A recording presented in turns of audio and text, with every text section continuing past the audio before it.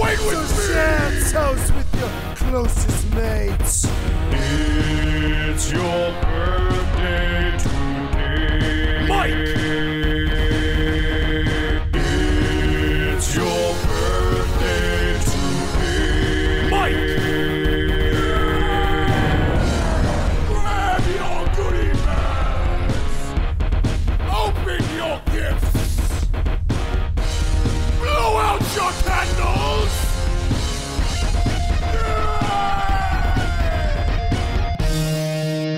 Mike!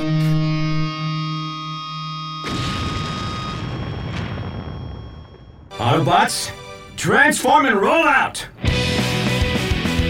Mike! Mike! Mike! So many Mike! So many Mike! So many Mike! So many Mike!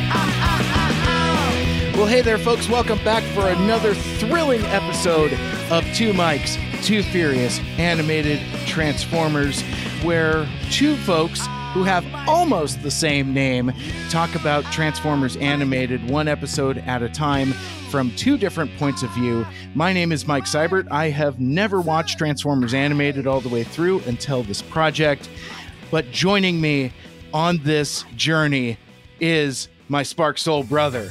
It's Michael Andrews. How we doing, buddy? Hey, good Mike. How are you? About now, you know what? I am coked up on pixie sticks, and I am living my best life because I don't know if you know this or not. But today is my birthday. Whoa! Yes. No way. And it's funny, like in getting ready for this recording and doing this episode, I suddenly feel very connected to Sorry Sumdak in the Soundwave episode, because I remember being kind of critical about that at the time. It's like, what is her problem? She's just being shitty to everybody. And I have been having a day like that where I'm just like, we gon' party like it's your birthday. We gon' sip Bacardi like it's your birthday.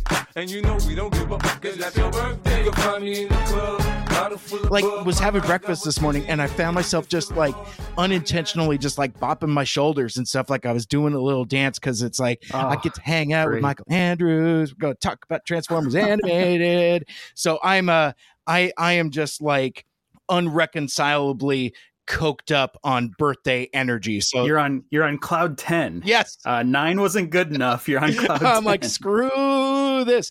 Well, and it's a little bit of like a half landmark birthday for me also. So like, rather than feeling the weight of existential dread, instead of it's just like, woo, I'm still doing the thing. So I'm really excited for this episode, and I'm really excited for my birthday day. I got a whole bunch of stuff that I'm going to be doing, and it's going to be fun times. Oh, I can't wait. We should talk about that more. Sure. Because first of all, happy birthday. Oh my gosh. Thanks, buddy. I am the number one birthday celebrator.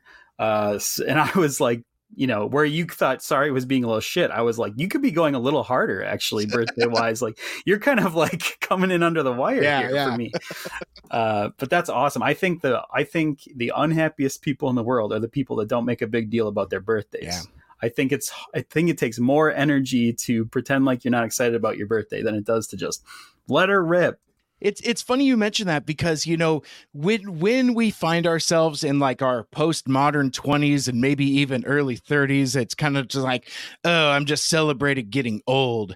But like, now that there's 4s in front of those numbers, my perspective has gone back the other direction, and I'm kind of celebrating my 45th birthday kind of the same way that I celebrated my 5th birthday, that kind of thing, or maybe my 15th. Actually, no, not my 15th birthday, because that one, I will tell a very brief story. That was kind of like at the height of, kids these days, the millennials and the Gen Z folks might call it a emu phase, or where it's like super emo. At the time, I just called it moody, because I don't remember what bug crawled up my butt, but I was just like a holy terror. Like my mom had asked me what kind of birthday cake I wanted or what I wanted on my birthday cake. And I'm like, fuck if I care. I'm like, put like, I don't know, give like skull and crossbones for all I care, whatever. Yeah. And, I'm just going to ash out in it anyway. Exactly. Yeah. So we lived in apartments at the time, and there was a like apartment community cabana type of thing where it was kind of like a community space. There was like pool tables and all that. Actually, like a really cool space thinking about it in retrospect, but I just wanted none of it. And I think part of it, this is crystallizing now, part of it was like, as I was at 15, as I am at 45, time management and scheduling and notice isn't my first best strength. So I remember this very vividly. I had to walk to the gas station payphone to drop a dime literally and call some of my friends up. I was like, oh, hey man, it's my birthday is tomorrow. You want to come out? No, dude, I got other plans. Sorry. And I had like 3 different conversations like that where it's like, so basically at this birthday party for me was like my parents, my girlfriend at the time, and a bunch of my mom's friends. And I was just, but none of my friends. So I was like being like unreconcilably crabby about it.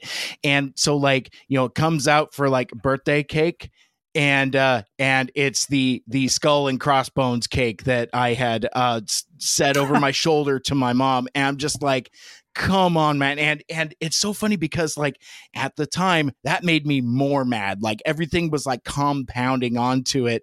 And like, But in retrospect, freaking awesome cake. Cause like, it was like in the shape of a skull with like some like, frosty crossbones on it. And, cool. And it was like a red velvet cake. So you cut into it and it's all like red inside and stuff. Blood, blood, metal as fuck. And like that should have made me the happiest boy ever. And instead it just made me more crabby. And I remember my girlfriend at the time was like, well, hey man, you want to go play some pool? I'm like, I don't want to play pool. I just want to sit here and be mad. Harumph, like literally folded my arms and said harumph. And like, I think you are sorry someday, even more than I thought. Except there was no music box in there that swang its arms in there. It was just you spitting in the punch bowl for the entirety of the punch. Yes. There weren't no Daniel Witwicky showing up or nothing. So, but I guess from that day forward, I learned a lesson in, how shitty I was, and I vowed to never be that shitty again. And I forget where I was going with this story, but like basically like as I've gotten older, I try to kind of treat myself, but not go overboard. Cause like the thing about being an adult is you don't necessarily have those childhood birthday parties where like all of your friends come over and they bring you like presents and stuff. There's no like, unwrapping the Ewok village type of moments or anything like that. So, usually like I make it a point to get myself something that I wouldn't have otherwise, that's kind of some of my birthday traditions. So the thing I'm doing today, this year for myself, and it's the same routine regardless of if it's my birthday or not, but like every 6 to 8 weeks, I return to my adoptive hometown where it's not where I grew up, but it's where my wife and I lived for 15 years, going back to Federal Way. And I have like this whole list of stuff that I do. It's very much like a self-care day. I go and get my hair cut. I do some toy hunting. There happens to be 2 Walmarts and a Target very close by. So, nice. I'm on the look for those exclusives. And the comic shop that I used to go to until we moved a few years ago is there. So it's kind of like a homecoming of sorts. And speaking of the Walmart, there's a kettle corn dude out there So Oh. I got to get me some of that sweet corn.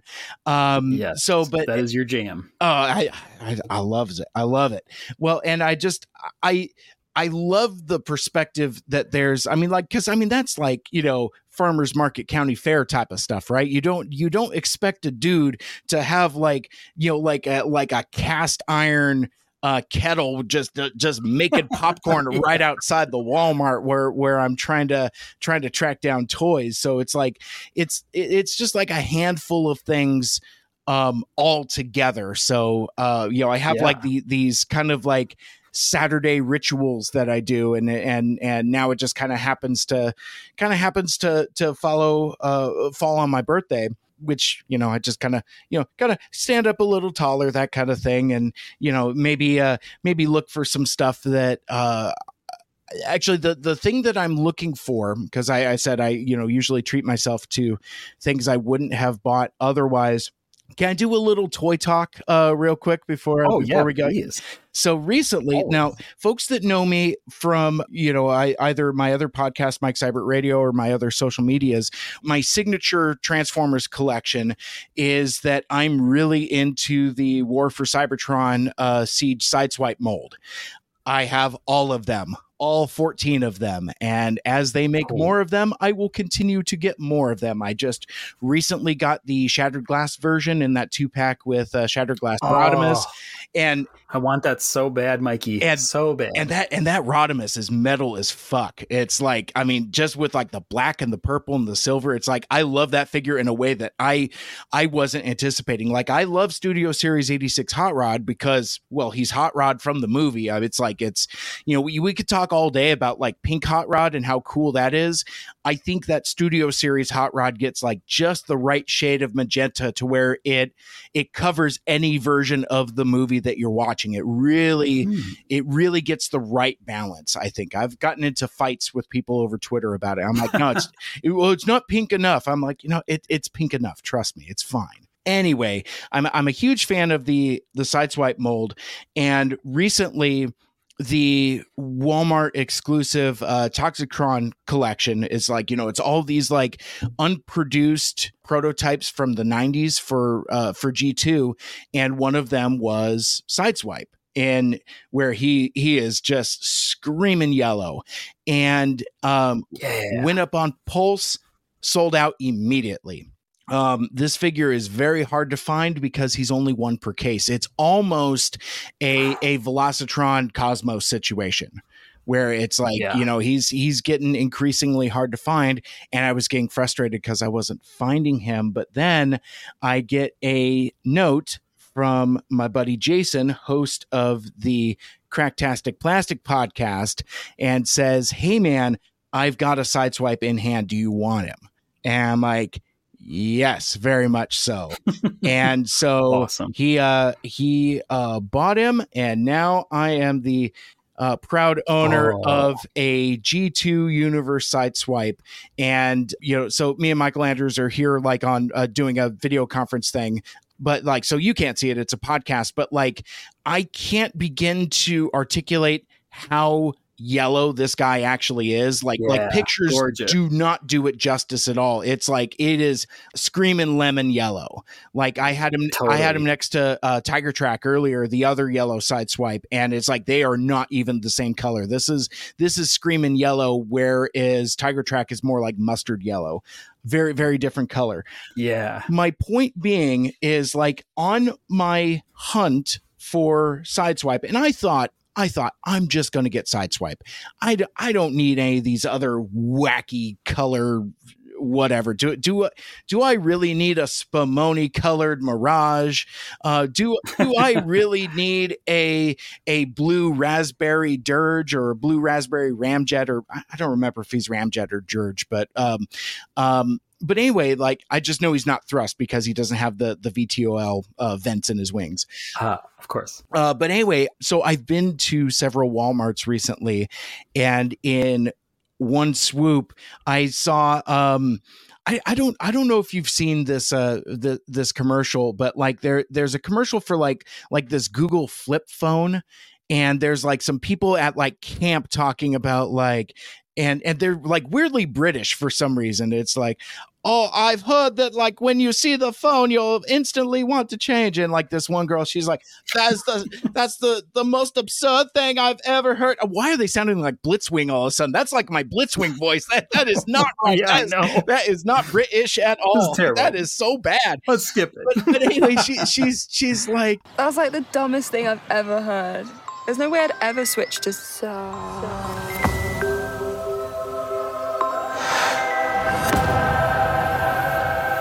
Leave now. That's what happened to me when I saw the other Toxitron figures. So in one scoop, while I was looking for Sideswipe, I grabbed myself a Mirage, a Cloud Cover, and Toxitron himself. And they are gorgeous. Like the neon colors on these guys is off the chain. So I'm hoping for my birthday and my birthday toy hunting to Walmart's, I come across a Tiger Force Grimlock. Because that is a figure I didn't think I wanted. Like, I love that Grimlock mold, that Studio Series 86 Grimlock, because he's big, he's chunky, he's exactly what you want a contemporary current Grimlock to be. But I didn't think I needed him. But now that I've got Toxitron, and again, that I had no interest in that Laser Prime mold either, but like seeing it in like the neon green and that dark purple, he's basically Constructicon colors. And that color scheme means a lot to me, which ironically enough, we'll talk about in a little bit. But anyway, like, so it's like, I didn't know I wanted these figures. Now I want them all. Like I looked at like Orange Crush Jazz and wanted no part of it, but now that I'm like, I have to have it. I have to have it. No, it's juicy. I want that too. Yeah, I hear you. And I barely like that Studio Series 86 Jazz. I'm just like, yeah, he's fine, but yeah, you put him in like 3 shades of screaming neon orange. I am all there for that. So anyway, that's some of the stuff that I'm hunting for here on my birthday. Hopefully, I'll find some of it, and even if I don't, that's fine, because it's okay to leave yourself stuff to hunt for. If that makes a lick of sense. But I was going to say that's the important takeaway here. Make sure you leave a little something on your Grail list to wake up for. Yeah, absolutely. Well, and that's the thing too. And it's like I thought twice about buying all 3 of those figures at the same time, and I was just like, I was having a rougher week, and I'm just like, nah, you deserve it, and I scooped them up. Bought $120 worth of toys in one shot. It felt real good. Hell yeah. Felt real good about it.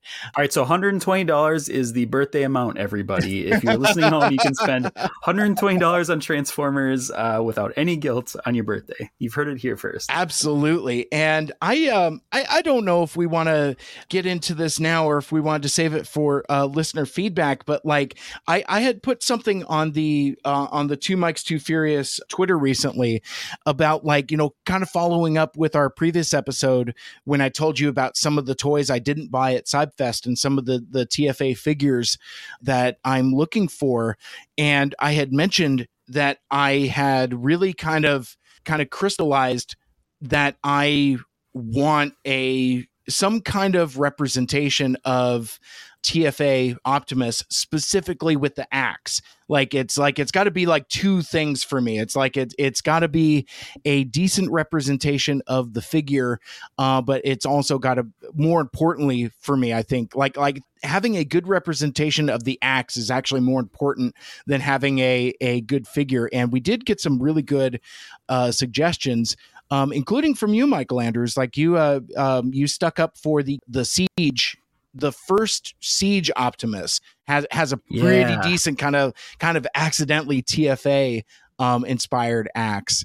That's pretty cool. Very cool. But Richard at Vice Grip, he's a fixture in the Pacific Northwest Transformers fandom community. He had a table at Cybfest. Anyway, really good person. But he wrote, any version of the deluxe class Earth mode mold would be my suggestion. The Voyager has a wacky looking axe, though I like the toy better. And we got some other suggestions as well. Like, Mike B wanted to make sure I got one that does the splits for some reason. But I think the winner, and I have not pulled the trigger on this yet, despite it being my birthday. I don't know if I'm going to look for it online or take my chances finding it in the wild. But Michael Andrews, you had sent me a picture of the battle damaged Optimus, the one from that 2-pack with Megatron, and seeing him with his axe slung over his shoulder, despite the battle damage, it's like I looked at that and I'm like, that's what I'm looking for. That is what I'm looking for. Hell yeah. Yeah, you might have to do like a little bit of a combo, get one figure for the axe and then get like your more prototypical Optimus, so you can kind of, I mean, if you're only going to get one figure, right, that's my pick, but you might have to do a little picking, choosing if you want the ultimate, comboing up if you want the ultimate Optimus. Gotcha. So yeah, so it's my birthday. So if you have more suggestions about which of those Optimus figures I should get to do that kit bashing like Michael Andrews was just suggesting, let me know. The more and more I think about it, and that's the only reason I'm bringing it up now, because it's like, yeah, I want to get that Tiger Force Grimlock, but man, that itch for a real TFA Optimus is getting stronger. Like, I could hear Christian Bale. He's like, call the axe. It's like, I've just decided I want that so bad. But anyway, now I'm picturing like a garbage can in your house where you're Frankensteining together the perfect animated Optimus, and you just have all these, red and blue pieces in your garbage can from piecing it together. It's a weird hobby, but we know you like dismemberment, so yes, quite so. All more power to you. Well, being a fan of Transformers Animated, I think it's made me more open-minded to it for sure. Because that seems to happen on the regular. Yeah, it is becoming a trope in this. Yeah, body horror and dismemberment, and yeah, it's right. Well, why don't we jump right in? What do you think, Mike? I think that sounds terrific. Jump in, you know these arms can fill you up. Jump if you wanna take my kisses in the night, then jump for my love. I am really excited to talk about this episode. We are, of course, talking about Transformers Animated Season 1, Episode 14, Nature Calls, airing on March 22nd, 2008, and written by Todd Casey, who has written a bunch of episodes of TFA that I have not seen. Right. Yeah. Yeah. I was looking at this and I thought it was interesting because he doesn't have a huge writing career, at least as far as IMDb goes. Right. And in fact, the first 3 episodes of Transformers, or the first 3 things listed on his rap sheet is Transformers Animated. Mm-hmm. That's kind of, are we to assume this is where he got his start? Could very well be. Yeah, and entirely possible, because he wrote that Krampus movie, but that didn't come out till like 2012 or something like that, some 3 years later. So. Right, that's where this guy's got some clout for me, because I love Krampus, and I also, one of my favorite things in the entire world is Trick or Treat, and I know he didn't work on that, but if he worked with Mike Doherty, who did Trick or Treat, then he must have some cred.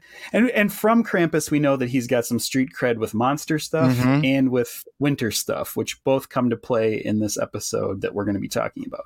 Very much so. And how refreshing is this to come off of the waking nightmare that was the Headmaster.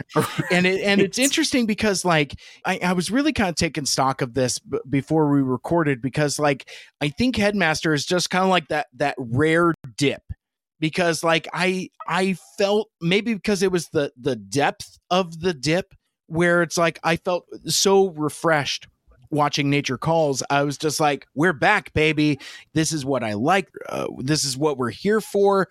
And it was kind of interesting because it kind of felt like my elation was kind of like disproportionate. Like my attitude was almost like we had been like on a skid or something. And that's not really true at all. It was just right. Like, I mean, sure. I mean, survival of the fittest. I think like story momentum wise was kind of like a downturn, but it's on its own. It's still a great episode. I think I was just kind of disappointed because that's what the follow-up to Lost and Found was. Like I wanted more of that momentum, and that it kind of plateaued off and then dropped off with Headmaster. But it's interesting though, because this story I feel like is right in the wheelhouse for what I'm growing to really like about Transformers Animated.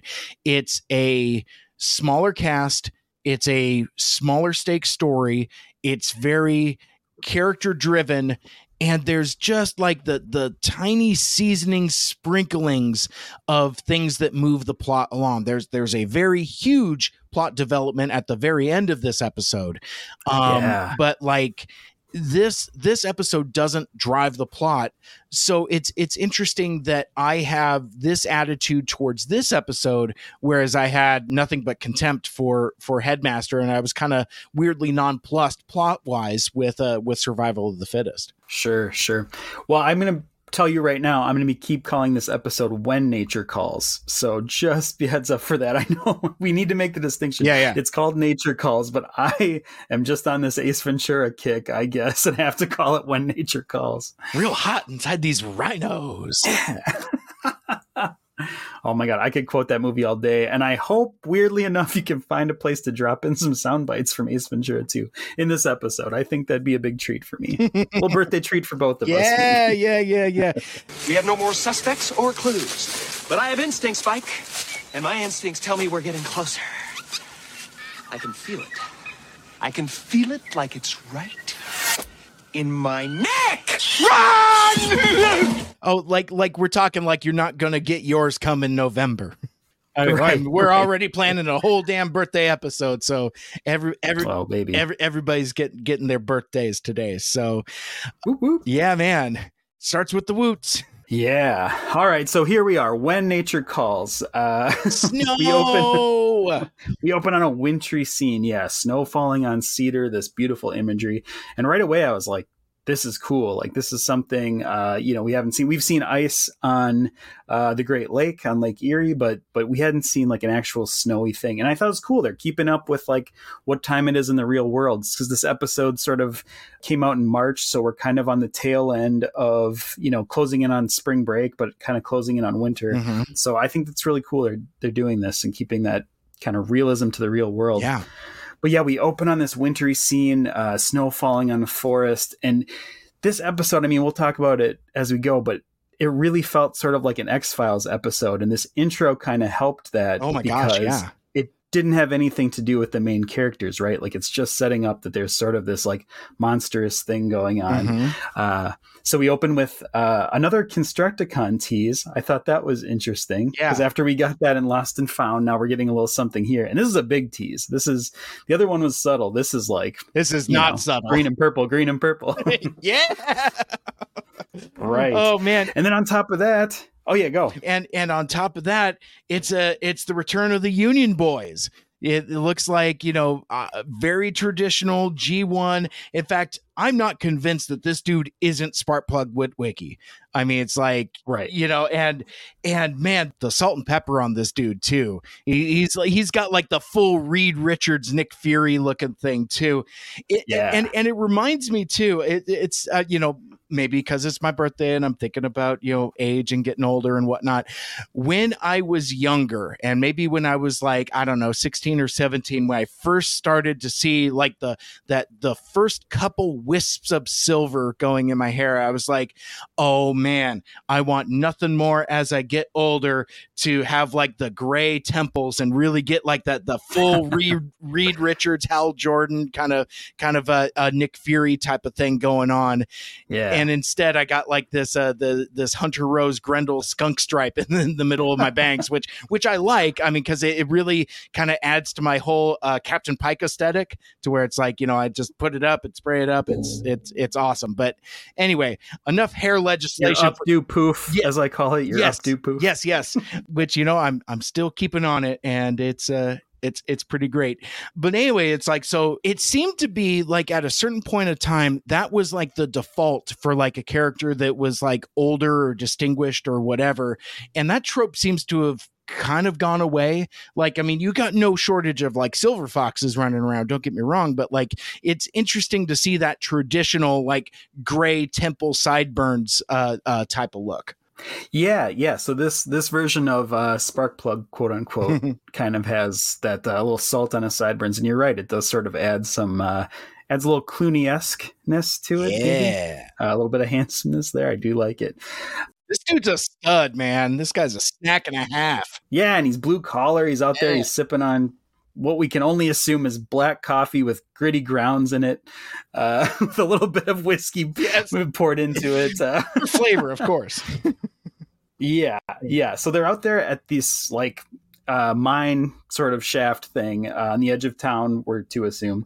And he's triggered by a sound, which turns out, to be a giant tentacle. I didn't see that coming right away. No. But it turns out to be a giant tentacle overtaking the operation. And then it does like the cool horror movie thing where it's like a scream and fade to black. And it's like, oh man, we're in for some actual horror here. Yeah, absolutely. And I wish that this was an actual cold open. Like I would have loved to have seen the credits right after this.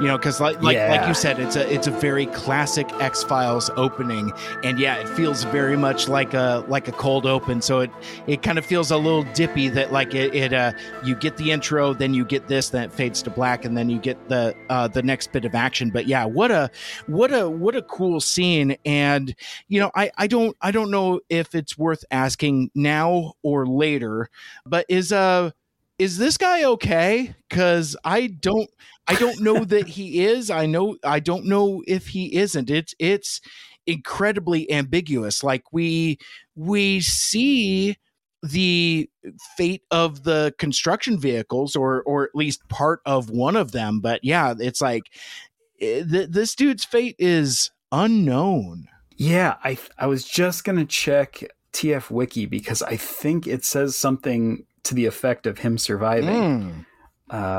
Cut back to New Detroit. Now this is where I really got into it because seeing the snow in the city was like really beautiful. Yeah. Snow has fallen on our fair city, and Prowl watches from what I can only assume is a glacier that has creeped up next to town. Like I did not notice this topology before, and now we have this giant icy mountain, and Prowl is propped up on it, watching. It's sort of like Batman-esque, right? Like he's kind of watching the town from on high, but it's interesting because he's in his motorcycle mode, and he's got his little hologram mounted on him. So it's not often we see Prowl, in that form, kind of hanging out. I wonder if that is becoming a preference for him, because we've seen him use the hollow form before. For things other than disguise. I think it's a disguise here, but it's interesting to consider given the way his attitude is kind of changing and softening. His time on the earth and with its people and with its nature is really profoundly affecting his character. And this was a note I was going to save for later, but we said early on, Prowl is a dick. And like at this point, Prowl hasn't been a dick for quite some time, and I think it's because he is changed by this place. Yeah, and it's lovely to see happen episodically and in real time. Yeah, I think it's a it definitely happened because he got his ass handed to him by Megatron in that very first episode. Yes. But like the timing of it, if they had spent any more time in space, I wonder if he would have had the same sort of transition. It was the 1-2 punch of got his ass handed to him, went into hibernation for 50 years, woke up on this planet of organics. I think we're seeing a real that playing out a lot more. And we know he doesn't actually need his hologram mode. I mean, the robots in disguise thing is cool and still needs to be used sometimes, but really the city knows that they're there and exactly who he is. So we have to assume that, this is sort of a preference at this point. Parked up on the hill. Yeah, absolutely. So I wrote in my notes, Prowl versus Mr. Plow. Yeah, right. He gets buried, which very relatable. We can all, I think anyone living certainly in the city can certainly grumble about the snowplow coming by and burying the edge of your driveway, or just like burying someone's car and just being stuck. Like that hit me. Actually, as a grown up rewatching this show, that stung me quite a bit. I was grumbling as well. Yeah. But I love this visual gag that you get, like the hollow avatar being buried, but then like glitching for a sec and then just like showing up through the mountain of snow. I thought that was a pretty cool visual there. Yeah. The little grumble from Prowl as it happens. It's a little too relatable. Yes. Absolutely. He's pissed, and I was like understandably pissed along with him. But then you cut to the next scene and you find out it's for kind of a weird reason. Like he's mad at machines for ruining the beauty. Like I would have just thought having a bad day, right? Like you got buried, this is bad luck, just being pissy. But he's actually pissed at machines, and Bumblebee has to kind of like remind him that he is a machine. Yeah. That was incredible. It's like he forgets sometimes, because like, I mean, I love this entire rant that he's going on. You know, he's talking about, it's as though humans are forever at war with nature. Beauty literally falls from the sky and they immediately rush to spoil it with their machines. They won't rest until all of nature's beauty is... Have you even heard a word I said? And it's funny because really it just kind of seems to be the inciting incident is like, dude just likes snow. Like he just seems to find serenity in freshly fallen snow. But like even just like the act of like plowing snow, it is enough to set him off, to the point where Bumblebee even calls attention to it deeper in the episode when he and Sari are talking about the tracks that he's putting in the snow. But for now, it's just like, yeah, he's got a axe to grind about kind of the wrong thing.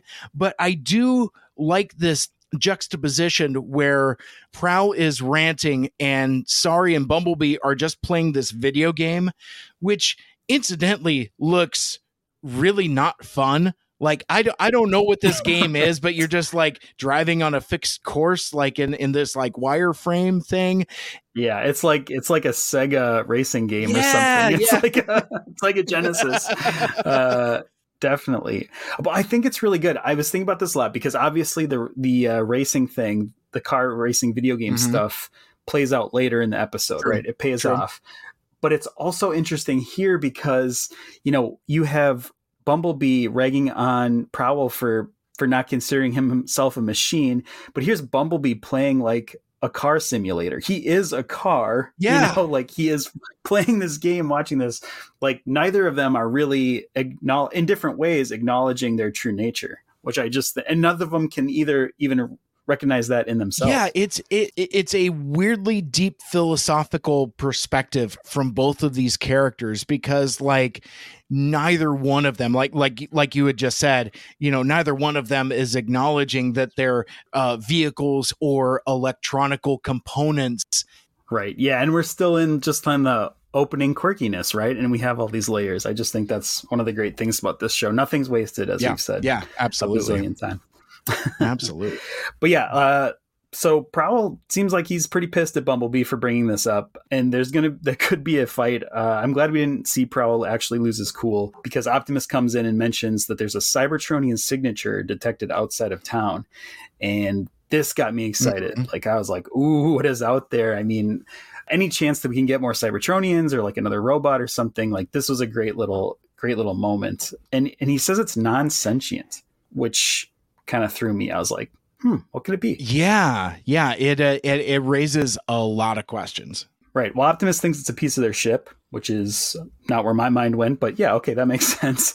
So he sends them out to go look for it, and Sari sees it as a chance to go camping. This is very reminiscent of, you know, everything we know about Sari, right? Like, how can I turn it into a sleepover? How can I turn it into a camp out? How can I just do anything, you know, make it something kid-like? So, but I think it's really smart because she positions herself like an expert on Earth, which is kind of true, but it's ultimately so she can go camping. Exactly. Well, and it's interesting to also note that neither Prowl or Bee is happy about this at all. for very different reasons, but still it's like, so, we've already seen Bumblebee's reliance on technology and the idea of going outside of the city where there's no technology is terrifying and offensive, and conversely, Prowl just does not want to deal with Bumblebee and his nonsense right now. Keep that Dennis the Menace energy for a different day. It's like, I'm having a Mike Seibert skull and crossbones cake situation here. I just want to fold my arms and harumph at the situation, because I think that's kind of how I read Prowl, is like, he just kind of wants to stew. He's just mad. Oh, absolutely. Yeah, they both hate it, but you know who loves it? Optimus. Oh, yeah. He's like... Actually, you both could stand to unplug yourselves for a day or two. Think of it as a character builder. So, yeah, he sends them out like the good scout leader he is, into the woods. And it's fun seeing them get all bundled up and heading out of town, right? Like, there's stuff packed on top of Bumblebee. Sari's in her little coat and scarf and earmuffs. Like, I love when cartoons have costume changes, right? Because that happens very rare. It seems like everybody's built into what they're wearing, and this, they had to switch it up. So that's always fun. And then as they're headed out of town, they get like, I don't know, this is like, to me, maybe this is reaching, but Prowl makes an almost Spock-like joke. Oh, yeah. When he calls them mellow marshes versus marshmelons. And I kind of rolled my eyes, but I was also like, this is very Star Trek 5. This is like my favorite scene this is the whole reason I like Star Trek 5 so much. Yeah. Yeah, that little camping thing. And this whole thing, they're going up the mountain. They're obviously overpacked.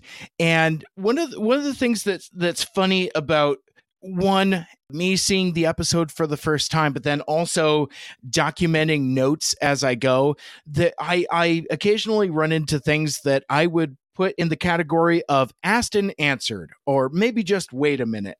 I wrote down, has Sari even been camping before? ? Because like there's this whole discussion, and I'm picking up from how excited that she is. It's like at a certain point, it starts to click to me. I was like, wait a second. This sounds more like something she wants to do more than something that she's actually done before. But I obviously did not realize that at the time. Yeah, I think what we're definitely learning is that Sari really is even more sheltered than we thought, and really hasn't been able to do anything. Not that I've been camping a ton, but that's kind of by choice.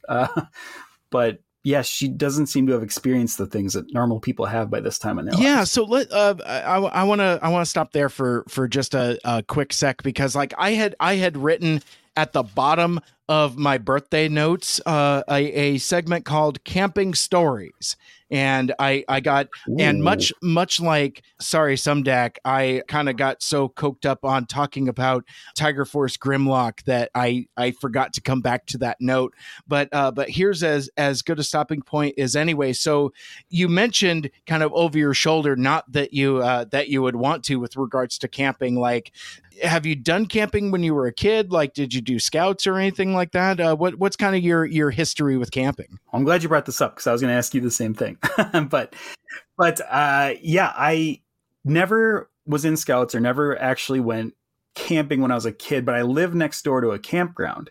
So I was always like over there, and I interacting with campers, and a lot of, weirdly enough, a lot of my friends who became my friends was because they went camping next to my house. Like, we hadn't talked in school, I hadn't met them, but then they went there on their trip, and I hung out with them for a long weekend or something like that. So I felt like I was getting sort of a camp out vibe without actually having to do it, having to buy the camper and pick the wood ticks out of my areas. So it's a lot of fun. But I did go camping once as an adult, and this is kind of a somber story, but this episode really triggered it for me, because when I was living up in northern Minnesota, a friend of mine, his girlfriend got in this tragic car accident, just there and gone in a second. Nobody saw it coming. And they had been saving all summer to go on this camping trip, because there's these like campsites along Lake Superior, and they're like highly coveted. They're really rustic sites, and it's on the lake and it's beautiful, but there's like a long wait list for it. So they had to put in at the start of summer to get something. It was like this time of year or later even. So it was going to be very cold, but they had accepted that. And unfortunately, she passed away just right before they got to go. But he still wanted to go out there. He didn't want to go alone. So he had me go with him. And this is my very first true camping excursion, right? Like he's like, you're going to have to, I have the gear. We're going to have a tent. We're going to, you're going to have to really rough it. This is out in the middle of nowhere. There's no running water. There's no bathrooms. This isn't a KOA campground kind of a thing. Right. And we got out there into these deep woods late at night. Oh, wow. And he was just, distraught and depressed from having lost his girlfriend. Of course. And he said, fuck it. And he just started drinking. He's like, I'm not going to set up the tent. We're not doing tent. And I was just like, no. I haven't been camping before, but I know one thing about this. The tent is the most crucial part if you're going to be sleeping out in the woods. But he was not having it. And I had no clue how to set up a tent. And this was about 10 p.m. So we just slept in our sleeping bags. There was ice growing on our sleeping bags the next morning.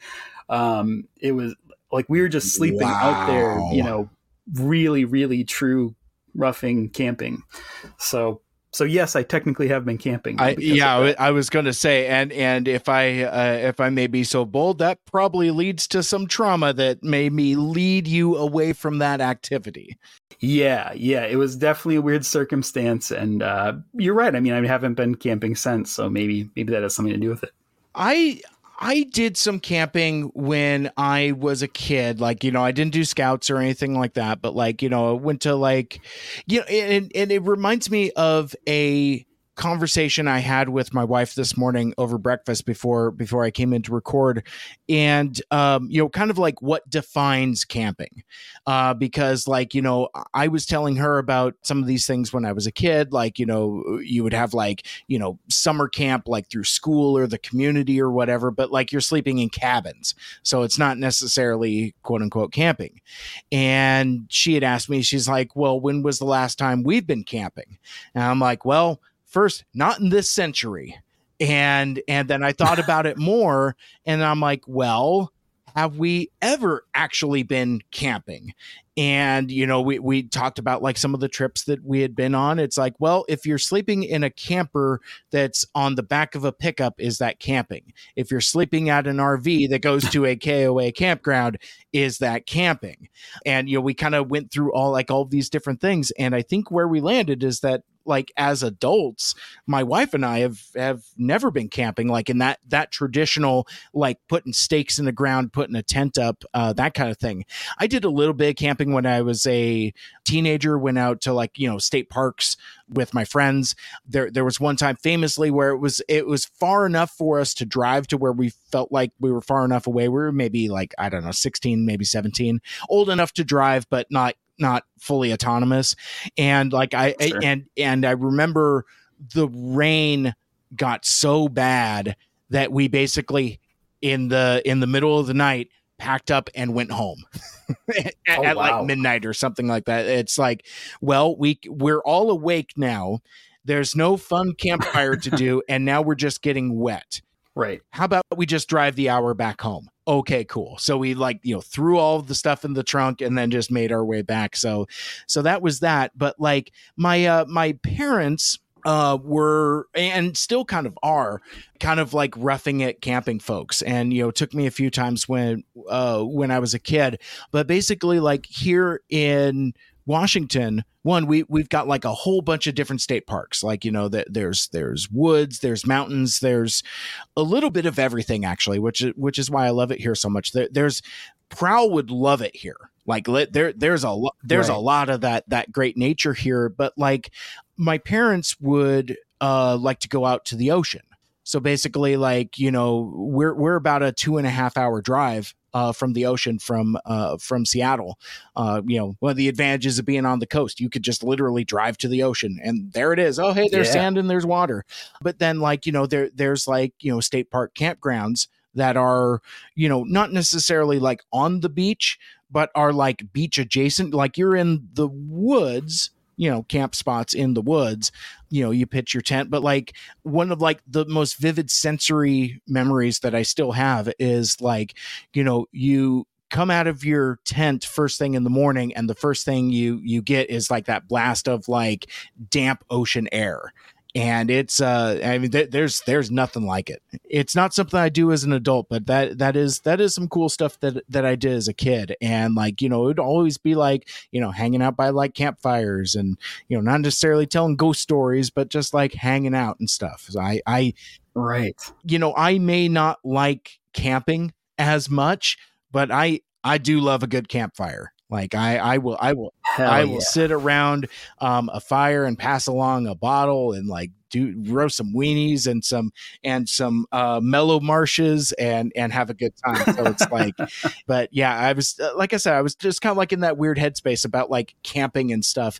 And so like my wife and I will go places. Like my sister-in-law and my niece, well, actually on my wife's side, they used to own a campground. So like we would go down there and like, you know, hang out for like family reunions and do the campfire and stuff. But then eventually, because we don't want to like sleep on the ground and stuff, we would just drive home. So one of the missing components in our kind of like adult camping life is that hanging out until way late as the fire is going down, that kind of thing. So that's if there's anything missing from my adult camping lifestyle, it would be that. But like, I mean, dude, I'm 45 years old. I'm not gonna sleep on the ground anymore. It's like, do you know what my deductible is?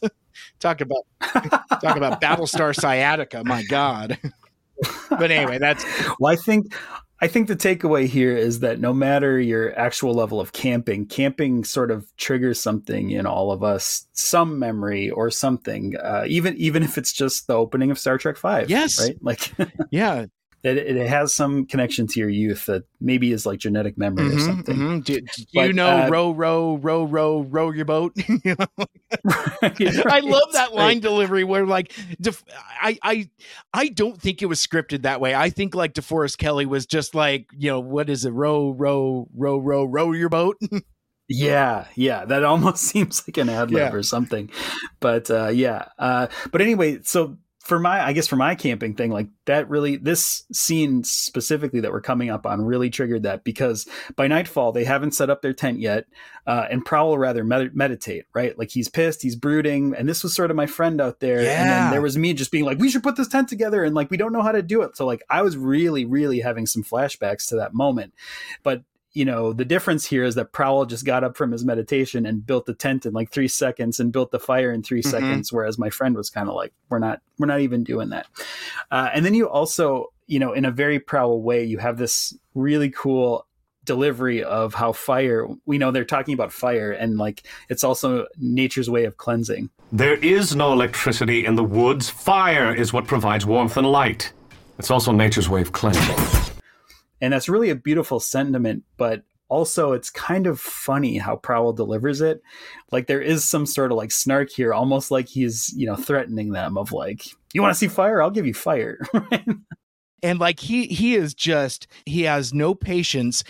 And it's interesting too, because like Prowl is such an interesting layered character, because on one hand, he's got like this quiet serenity where it's like, you know, when he's trying to just stare at the mountain and meditate, anytime he's kind of sitting with his legs folded, all crisscross applesauce, you know, that's him trying to center and put himself somewhere else and, you know, be in the moment. And like, these fucking kids just won't leave him alone. My God, you've got sorry. He's out with the two worst. Yes. It's like, I mean, he would probably rather be with Bulkhead at this point. Because I mean, at least Bulkhead is capable. Now, granted, he would probably knock down all the trees and have different problems. But like, I mean, you got like Sorry, like knocking rocks together. You've got Bumblebee running back and forth with a television under his arm, asking where the outlets are.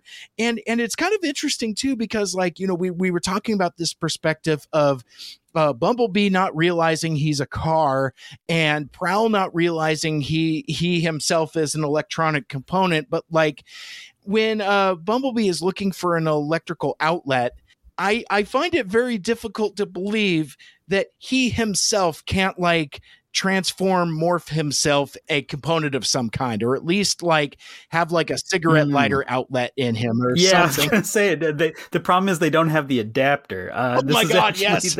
You just need the little adapter to stick into the. I want to go back to one note that we had earlier, like when they first show up to the camp and Bumblebee stops, Sari gets out, and like all of this junk just falls out of Bumblebee also, in addition to all of the stuff. And like there's this line delivery here that I don't know how to take it. I don't know what to make of it, but I did laugh about it. It was just like, Prowl was like, hey man, where did you put all of that stuff? How do you fit all that stuff in? And Bumblebee very bashfully is like, I'd rather not say. And he makes like this weird, like finger cuffs motion. It's like, what is he trying to intimate there? That's incredibly uncomfortable. Awkward. Yeah, we're not gonna touch that one. But yeah, I mean, I did also like, you had mentioned it already, but like the whole thing where Prowl goes into full ninja mode and like makes the tent, makes the fire and all that. But like this move is so boss where it's like he kind of like whirlwinds makes the tent and then like plants himself in like this superhero 3-point stance. And then the tent just like pops out. I thought that was a pretty cool Prowl moment. Well, this is like why Prowl is actually kind of unique, because he's not truly the character that learned a lesson and now has changed him. He's still kind of a show off. He's still kind of a badass. He still has the skill to back up sort of being a little arrogant. Like it's still there. And this is what I was talking about very early on when we started this project, of like that never quite goes away. And that is what makes him such a unique character, is like he's not fully reformed. He's still got that little bit of, sly smirk when he does something cool in him. Yeah. And it's like, and he knows it. And so it's like, now you've pissed me off, but now I'm going to do something really cool that's going to impress you guys. Right. And speaking of mellow marshes, while we're still on that, as they are called in this, they're not the titular marshmelons of Star Trek V, but I do love Sari's little strategic marshmallow roasting setup here that she has, where she's got like a stick for every marshmallow bordered around the edge of the fire pit. And as soon as that fire gets started, it's going to be roasting like 10 marshmallows at once. I thought this was genius. I was like, I've never, I've been very 1 to 2 marshmallows tops, sure. Right? When you're roasting marshmallows, but she's going to have 10 going at once. That's pretty clever. And again, it kind of underscores this sequence of where we kind of learn that Sari's never actually been camping, and she's just kind of like doing what she thinks that one would do, like seeing it from movies and stuff. And it is kind of interesting because like they have like this whole dialogue about survival and machines and reliance on machines and electronics. And Prowl says something here to the effect of like, because like I think like Sari is giving him lip. That tracks. She's being just as surly as Bumblebee is, but he lays it out. It's like, hey man, you need to know how to survive without machines, because you never know when you're not going to have them or when you won't have them, or something to that effect. Yeah. He says you must learn to survive without the aid of machines. And I thought that was so interesting because it's like everything Prowl says, it's 2-layer, right? Like you need to learn to live without the key and video games and all this other stuff, but it's also him saying, hey, you need to learn to live without us. We're not going to be here forever. I want to go home one day. This is not permanent. I think that's a really deep layer there. Right.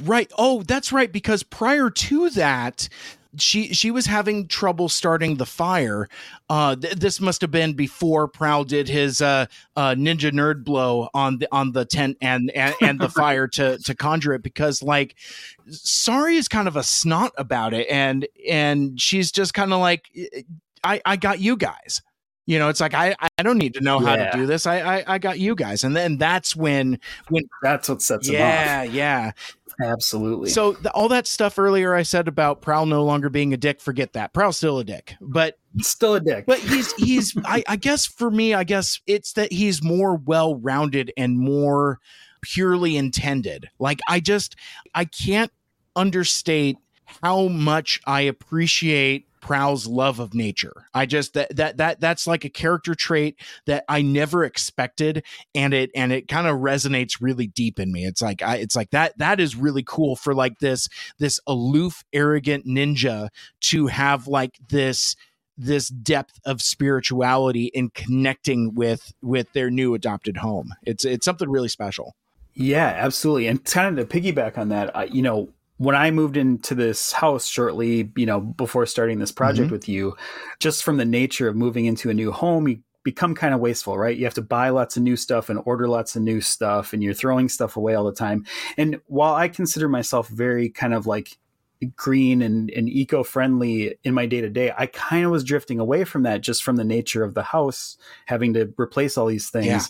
Yeah. And watching this show and seeing Prowl like this has gotten me back into, okay, wait, take a beat, maybe spend the extra buck to not have plastic on my packaging, and doing a lot of that stuff that I got away from. So watching this show has kind of reinforced that, and Prowl specifically has helped. Yeah, well, and again, it's been a while since, it's been a couple episodes since it's been touched on, but environmentalism and conservation is a deep theme of this show. And it's not always in a very adult way too. Yeah. And in a very mature way, which is surprising. What's not in a mature fashion is that this whole legislation with Bumblebee's like hollow emitter, or like I don't entirely understand this sequence with like his media player thing. Yeah, well, let me break it down for you a little bit. So Sari wants to tell ghost stories, which I'm all for, but this also is like her default setting, yes. Right? Like we know this from Sari. Any chance, I'm surprised like at her birthday party, she wasn't like, so ghost stories, everybody? It's a beautiful sunny spring day. Ghost story? But right.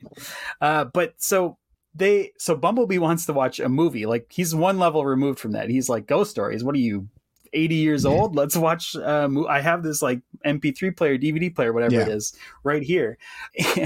But he has no place to hook it up. And this is where, Mike, I thought you'd appreciate it, because this reminded me of our mutual favorite movie, Paycheck. Oh, yeah. Because he plugs right into Prowl's hollow emitter that emits a projection of himself. And this reminded me of like the beginning of Paycheck with Ben Affleck, where he's like, we didn't need the screen, so we just got rid of it, right? Like it's just a projection out in the woods. So he's kind of got this like 3D TV going. But so yeah, he puts on a horror movie, and it's some weird bear movie, which now, we have Revenant and Cocaine Bear, and we've seen bear movies. But at the time I was like, this is a weird like thing to have as a horror movie. Yeah, I totally misunderstood that vibe, because like I had that in my notes also. I was like, oh, we're Bumblebee decides he wants to watch Cocaine Bear. That's nice, because like the bear is especially crazed. Like there's a lot of foam involved there. It's probably more like the Revenant, like you had said. It's a very angry bear. But I don't know if I just let my attention slip for a minute, but like I thought for a moment that maybe this was like a recording of some kind. Like this was going to have to do with the plot that we're going to get into in a moment here, where it's like, oh man, it's like, it's to the point where I thought later, it's like, wait a sec, what does this bear and these hikers have to do with this Cthulhu monster that we see later? Turns out nothing, because they're watching a movie, and I wasn't paying as close attention as I should have, or something. Well, it actually makes a ton of sense too. Well, one thing I want to talk about this movie a little bit, because it's cool, because it's definitely drawn in a different art style from the rest of the show. Yeah. Like there's something like you could really see that the animators could do like a more serious, like, now it's cool because we're kind of getting like, this is really a stylized version of Transformers in the world. There is the idea of like a more picturesque, real portrait like version. Stylized. So there's a different art style. Yeah. It's kind of like a stylized kind of take on real life there. It looks different than the quote unquote real life that we see in the world of Transformers animated. Yeah, exactly. And then I also got vibes from it, even though it's like a bear movie. It kind of, the scene that plays kind of reminds me of the movie American Werewolf in London. Sure. Like, I don't know. That was like the first thing that came to mind when I saw that image play. And then thirdly, the bear thing is important because why I think it's not just like a monster movie playing is because it helps crystallize to Bumblebee that bears are scary monsters. And that puts him at odds with Prowl because Prowl's like, he even says later in the show, bears aren't monsters and nature isn't a monster. And this is exactly what I've been telling you about Bumblebee is that nature is a beautiful thing and you're not listening. So it actually is the perfect movie to play for this kind of like interplay between Bumblebee and Prowl. Absolutely. I love this next sequence that we transition. Like we had seen Prowl execute the ninja nerd blow and erect the tent, and then Bumblebee just parks underneath it in car mode. So, so it's like, what do you even need the tent for? It's like just this tarp stretched over the top of a car. Very silly. Yeah. And there is sort of this suspension too. I mean, same thing with the marshmallows. Like they're not going to eat them. So clearly all these marshmallows are for Sorry. But yeah, so they're what is it like? Prowl is kind of hanging out by the fire, kind of presumably doing some contemplative meditation, maybe doing some mindfulness, some mood monitoring.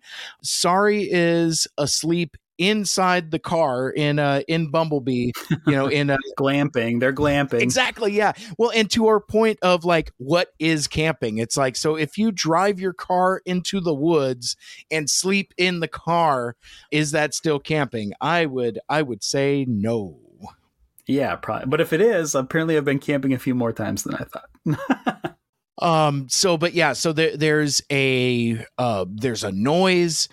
Bumblebee is incredibly startled, and I don't remember the sequence right off the top of my head, but like I couldn't help from like a twisted perspective think of the Clerks animated series where it's like, who is driving? Bear is driving. How can that be? But like where like I don't have it in my notes. I don't know who hears it first. Like, does Sorry get out of Bumblebee before he transforms? Because like that's something that could be really scary. Like that girl could get pureed real quick, like if she's still inside a startled. That would be. Oh, and waking up is the worst startling thing of all time, right? Like if someone wakes you up in an emergency, that's probably the worst way to wake up. Oh my gosh, yeah. Yeah. So I don't know. That's a good point. I don't know either. But I know Bumblebee is like freaked out first because the growling scares him more than it scares Sorry. Right. And I think it's really interesting that the monster movie did its trick on Bumblebee. And now he's the one, he's like waking up like a little kid, like, bears. and can we just call attention to Bumper Robinson's voice work in here? That this, the amount of screaming and yelling and hysterics that Bumblebee is in this, it's like, I mean, this is at Bumblebee at 11. I really enjoyed this performance in this episode. It's really good. Yeah, it rocked. So there's some growling going on, and this sets Prowl off because they're not they're not bears, they're not monsters, they're bears. So Prowl's about to lecture them, but buddy, that ain't no bear, because out of the woods comes a giant beast covered in friggin' pink eyeballs. And just starts stomping through the campground. I thought they were really going to do more of like a slow build up to the monster, but nope, that thing just stomps out of the woods and we're off to play. It is all right there, and it's all eyeballs and tentacles. And B has this great line here where it's like, I didn't know bears had shovels for hands. I guess I did learn something camping. Right. And I think so getting into like what this monster looks like a little bit, it's, it's a big pile of garbage covered in tentacles and pink eyeballs. I think it looks very cool. But one thing it reminded me of right away was Octopunch. And we were kind of talking about Octopunch in a recent episode. And I was like, well, maybe that's why Octopunch wasn't down there with the other pretenders in that episode, because they were saving it for this. And they thought it would be too close to that design. I could see that handling, because right away I was like, oh, yep, there it is. A little porthole. Because, little neon porthole. Yep, absolutely. It's all tentacles and eyeballs. It's all very Octopunch. And through that same design lens that the other creatures were, Meltdown's minions. Yeah, I think that tracks. I like that kind of like visual callback there. Right. But this monster has a giant backhoe for one hand, and it is a familiar color that we've seen in this episode already. Yep. So we're kind of starting to piece it together. And Prowl wants to understand this creature. Yeah. But the creature just whacks Prowl off, wink, and like knocks him out of the way. And then this is where a very well-placed ad break by Tubi, because it was like, oh my God, what's happening? We're right in the middle of a fight and you cut to a commercial. Yeah. But it let me kind of process and think about like how much fun I was having in this episode, right? Because I had this moment of like, oh, this is Monster of the Week. This really is literally Monster of the Week. The setting's cool. It's very unique. There's like an actual monster out there. There's horror vibes and elements. And we kind of talked about it earlier, but it felt so very X-Files to me. Yeah. That it just evoked something that I, didn't know I was missing in this show. Well, and it's so atmospheric too. One of the things that you had said in your preview haiku, a pre-coup, if you will, for this episode was that, it's John Carpenter's Transformers. And this very much has at various times that same claustrophobic aesthetic as obviously John Carpenter's The Thing. And so, I mean, you get a lot of that imagery, but you also get that tension. Like, as we go down the stretch, I was blown away by the amount of coiling tension that comes in through this episode. Like, there's like a zombie movie vibe to it, and a spooky scariness that's very real. Like, spoilers alerts when both bots end up getting turned. It's genuinely scary. Like Zombie Prowl in particular is legitimately scary. I'm surprised that Hasbro kind of let him get away with it. Yeah, totally. It's been a long time for me since I've sat down and watched The Thing beginning to end. I wonder how closely this follows it. I wonder if, the writer of this episode was like, I'm going to nail it. I'm going to nail The Thing. I'm going to do it beat for beat.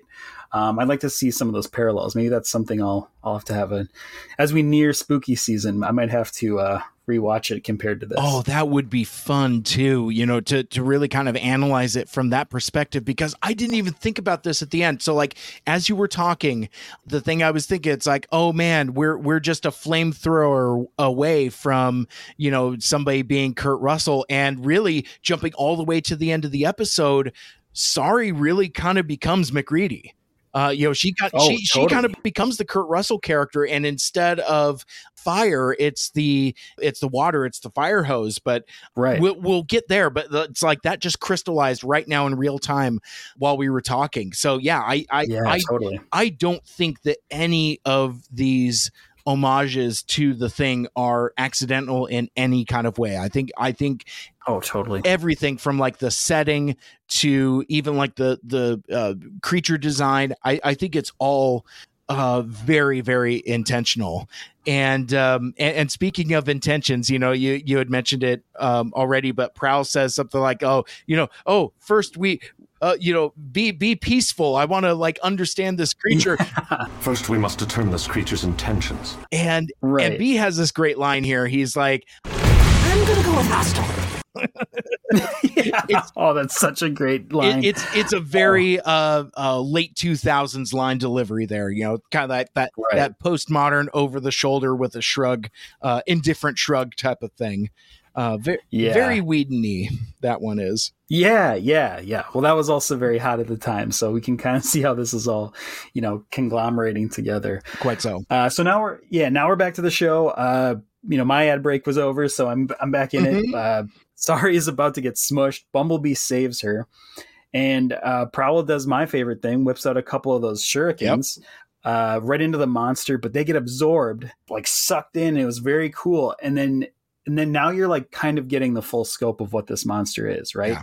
Like they realize it's an organic creature. It's wrapped around technology, and if you weren't convinced yet, then Sari's key starts glowing to prove that there's something Cybertronian about it. Right. Yeah, and B uses his stingers on it unsuccessfully as well. And Right. And I think it's right about the time that the shurikens get absorbed. There's some legislation here about. So much for that piece of our spaceship theory. How do we stop it? Like that was the original thinking, was that this was just like a hunk of the Autobot ship, but we see that is very much not the case. But I also like here, as this legislation is happening, that they're trying to figure out how to defeat it. And once again, we get a callback to Home is Where the Spark Is, because Prowl is like, search for its weakness.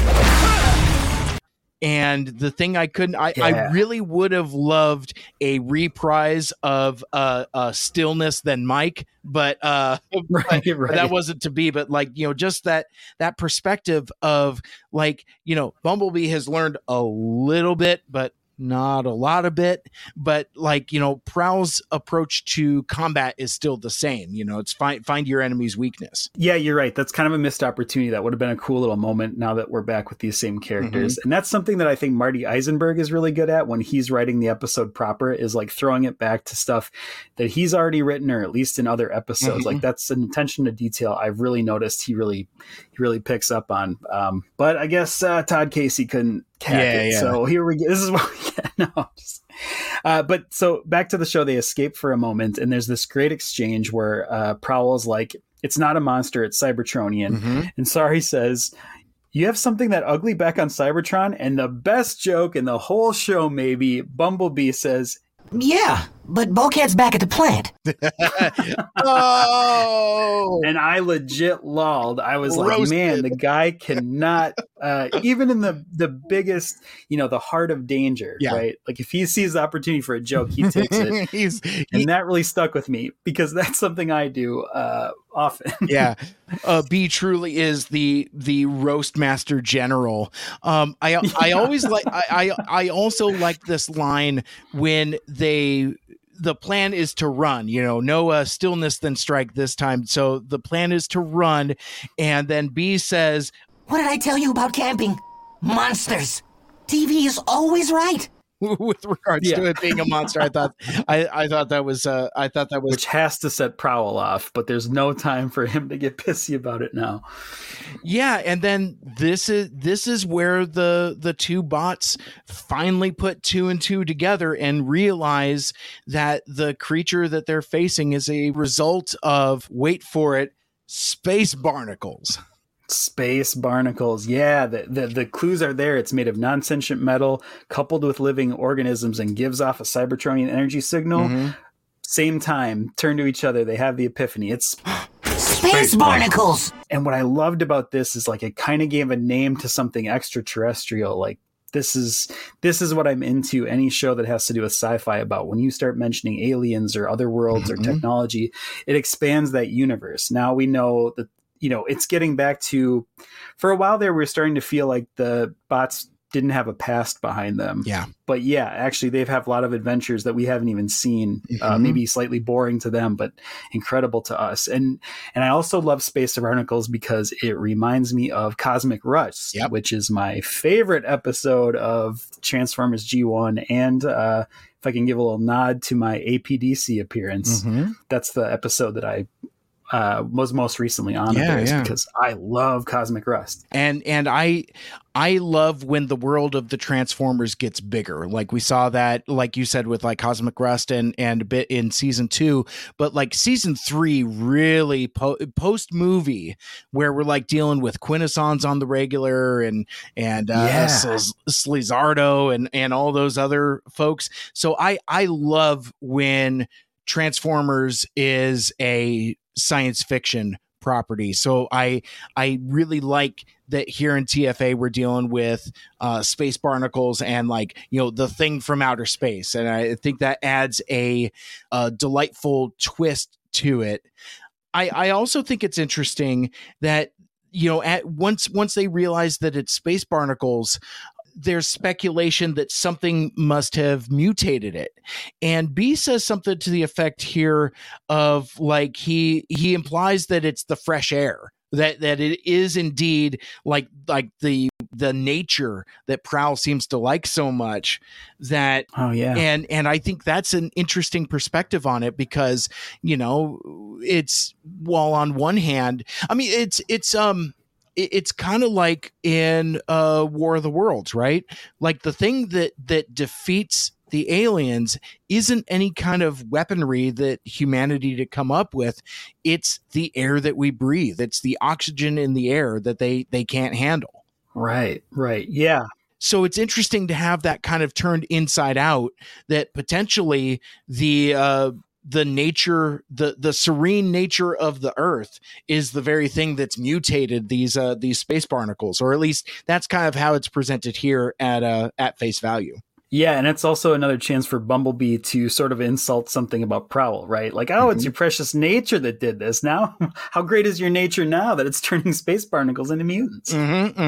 But yeah, I just love the space barnacles thing. It's, just in such a short time too, we learned that it's techno-organic, it's space-borne. Like, this started to get very Star Trek-y for me, right? Now we know a lot about its anatomy. It's space-borne, and that when it does attach to technology, it acts like a computer virus. And we learned that the only way to usually get rid of them is that they're burned off the hull of the ship. Like, you literally have to take fire to them. The cleansing fire, if we're talking Prowl speak. Yeah. And so from there, the key leads them into the Sumdac mine? ? Exclamation point. What are they looking for? What is happening? What is this entire industrial complex? It's adds a to quote our friend Lita, a vein of deep lore of what this possibly could be. Well, it's really cool because this definitely could have been one of those one-off throwaway episodes, but this close to the end of the season, we're getting a lot more hints and little titillating factoids. So I think this is really cool that they threw that in. So now they're at a point where they're like, they got to get this beast. They're trying to like draw it out a little bit. So Bumblebee breaks the silence. He taunts the beast out loud, being, classic Bumblebee, just mouthy as F. Attention, barnacle monster! Come out with your hands over your... Well, you don't have a head, but you get the idea. And it works. And the monster comes out and Prowl is left to distract it while B and Sari take to the cave. I love this sequence too, because it's like, first you kind of get the establishment of like, well, don't let the barnacles touch you. It's like, oh, well, that's going to come into play real quick, real soon. But they do this thing where it's like action poses, like ready to go, and immediately takes the piss out of it when Bumblebee starts yelling, and Sari, for her action pose, gets gathers up a snowball, because it's like Bumblebee's got his stingers out, Prowl's got his shurikens out, and Sari's like, well, I want to look badass too, so she gets a snowball, and then you get this thing of like the sloughing off snow, and Prowl is just like, do you mind? With the snowballs here, and sure enough, it's not Sari at all. It's the snow slipping off the top of the mountain as the creature descends upon them, and the battle is joined. Which is a scary, cool shot too, right? Like, oh my god, sort of that, like the moon in the background, and like it's very creepy. And I'm glad you brought that up, Mike, because the whole thing about if don't let the barnacles touch you. That's a very like movie trope. Like, now we have a movie monster rule that we can follow. And I think that's really good. That's a key to all horror in general, and even especially monster movie stuff like this. Absolutely. So from there, we immediately go into the Temple of Doom mine. Right. Yeah, and this is where we get a callback to Bumblebee's video game driving skills actually paying off here. So now that helps him like maneuver through the mines. And it becomes like a mine cart. Right. I was gonna say, I mean, his skills help him sort of, in that it just drags them around in circles. But it's a very exciting sequence though, where it's like, oh man, because it's very fast paced as they're driving around. It's like, turn left, turn right. Right. And this is kind of a interesting play off the writing of this show, because since it is a callback to something that happened to be, and you're like, this is how it's going to work out, this is the lesson they're going to learn from it, and then it doesn't. The actual lesson is like, you can't always believe everything that you learn from video games there, Bumblebee. But outside, Prowl is fighting the monster, and I think this is so freaking cool, because there's he does like this cool mega afterburner jet wash thing. And there's this gorgeous blue fire animation as it's shooting out of its vents. It's this very stylized anime fire that he uses to like scare off the monster. But ultimately it's Bee's stingers that seem to be more formidable. Mm-hmm. So at some point, they're driving and minecarting through the mountain, and then they burst out of the side, and then all of a sudden Bumblebee's stingers, super powerful, blast the monster away. He's got a great line here. He's like, this sure beats roasting swamp mellows. That's marshmallows. Oh my God. Now we have another name for these things. I wrote down, can they just call it what it is? Like, this is the dumbest fucking joke. We know, just call it what it is. You know now. Yeah. But yeah, it's a good line. But then our victory is short-lived because now we see that Prowl's confrontation with the creature has left a mark, literally. And we've talked about anime and anime tropes before. So when you see Prowl start to emerge into his zombiness, and he leads with the hand, the first thing I thought was Evil Dead. And I was like, why am I thinking that? Yeah. And that's all fine and cool, but I got one better for us. It's are you familiar with a classic anime, Vampire Hunter D? Yeah. It's the hand. Yeah. Right. Like the little mouth, little dude in his hand. Yeah. So I wrote that in all caps in my notes, Vampire Hunter D. Oh, that's a great reference. I'm really glad you've seen that. I thought, I was one of the only ones. No, that's awesome. I had a phase when I was a teenager. I mean, don't ask me about anything current, but stuff from 1987 to 1993, I probably have a relative awareness of. Awesome. Yeah, that's a great one to have any awareness of. Yeah, super Definitely cool. Check it out if you haven't. Yeah. So no, but you're absolutely right. The little guy in the hand, that totally tracks. And there's also this moment to me that's so sad. This is the part I hate of all zombie movies, love and hate, I guess, but mostly hate, of just like that hero getting infected, right? Yeah. And they played it really well in this. They played it just like that horror movie of like that looming realization that, oh no, he's infected. He's not one of us anymore. Get away from him. Well, it's funny, like when as the fight was happening, because I try to write my notes in real time. That's kind of how I end up with has Sari even been camping before? But in my notes I wrote fooling the creature with a hologram, and then I wrote in all caps as Prowl is fighting with it. I'm like, don't let it touch you! Exclamation point! Right? It's like, what are you doing? Yeah, this episode really captured our, horror movie instincts. Yeah. I think it did really well. And then this is another great little writing moment for me, is because B has this line where he assumes Prowl is strong enough to fight the infection. Yeah. If anyone can do it, it's Prowl. And you totally think that's what's going to happen. That totally makes sense. That tracks with everything we know about Prowl.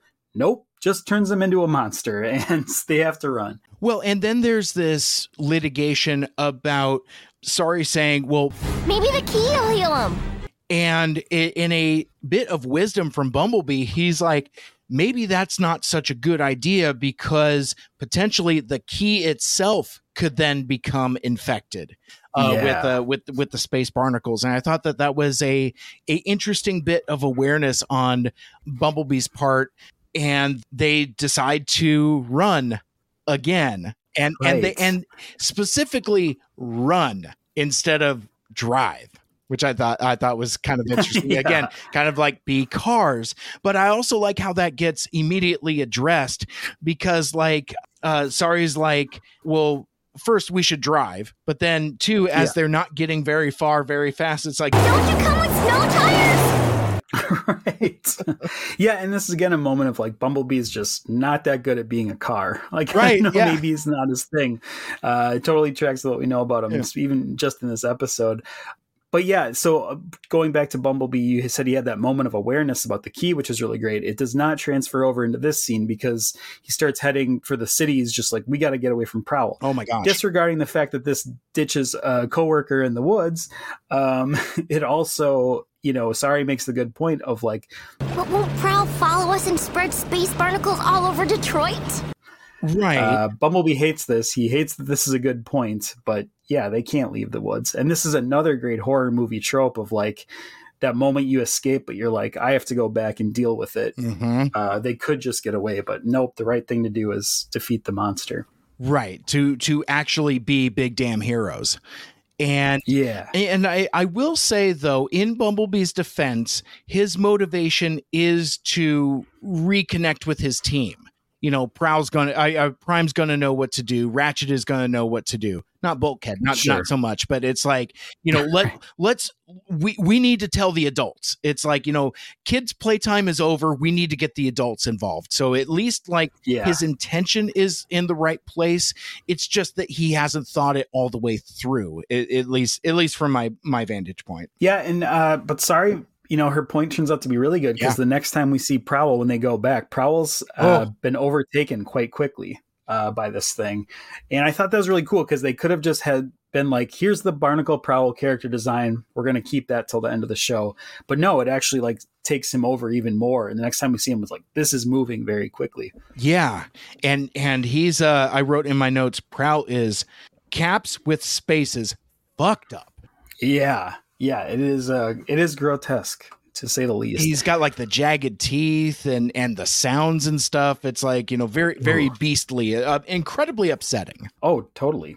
Doing exactly what this movie genre is supposed to do. Exactly. So instead they lure Prowl back to the cave and trap him in the cave, but they're on the wrong side of the cave, those goofs. So Bumblebee triggers the cave in, but they're unfortunately inside, so now they're kind of locked inside with Barnacle Prowl.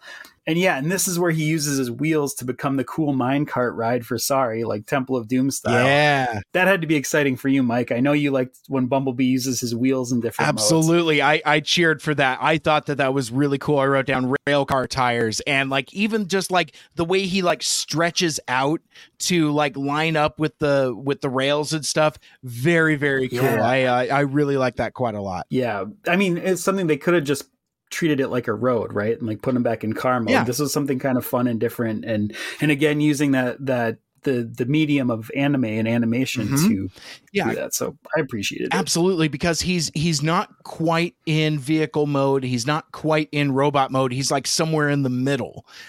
Which I always like that kind of thing too, where it's like, you know, why can't a Transformer kind of like do a little bit of that? Like I like when like arms pop out of vehicles and stuff like that. You know, it's zany enough.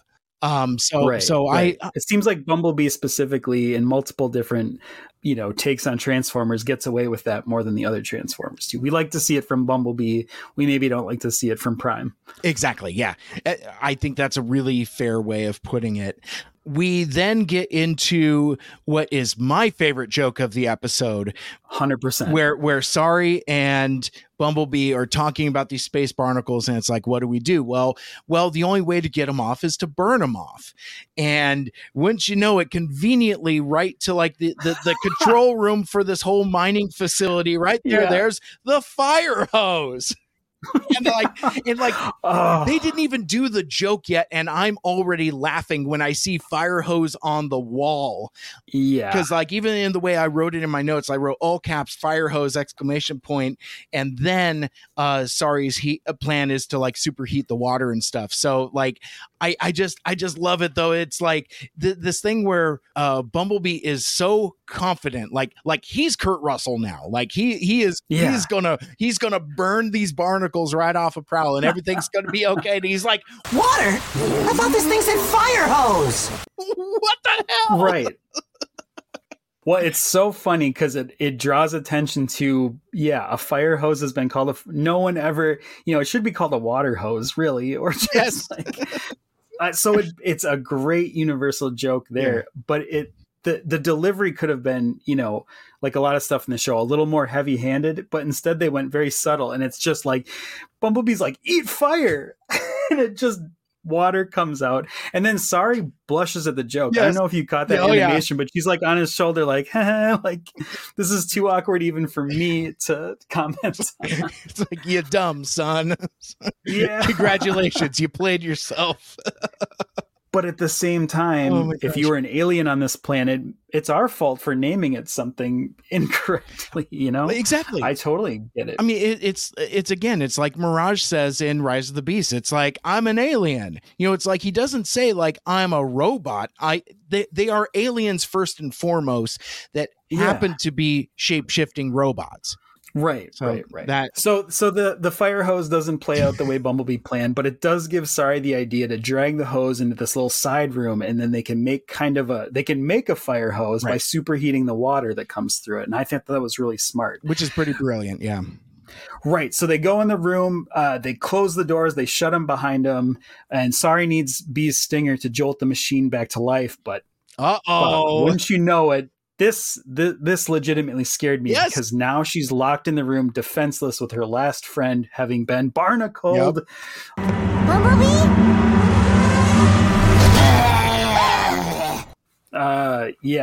That is a bummer. And so they're trapped in the room together.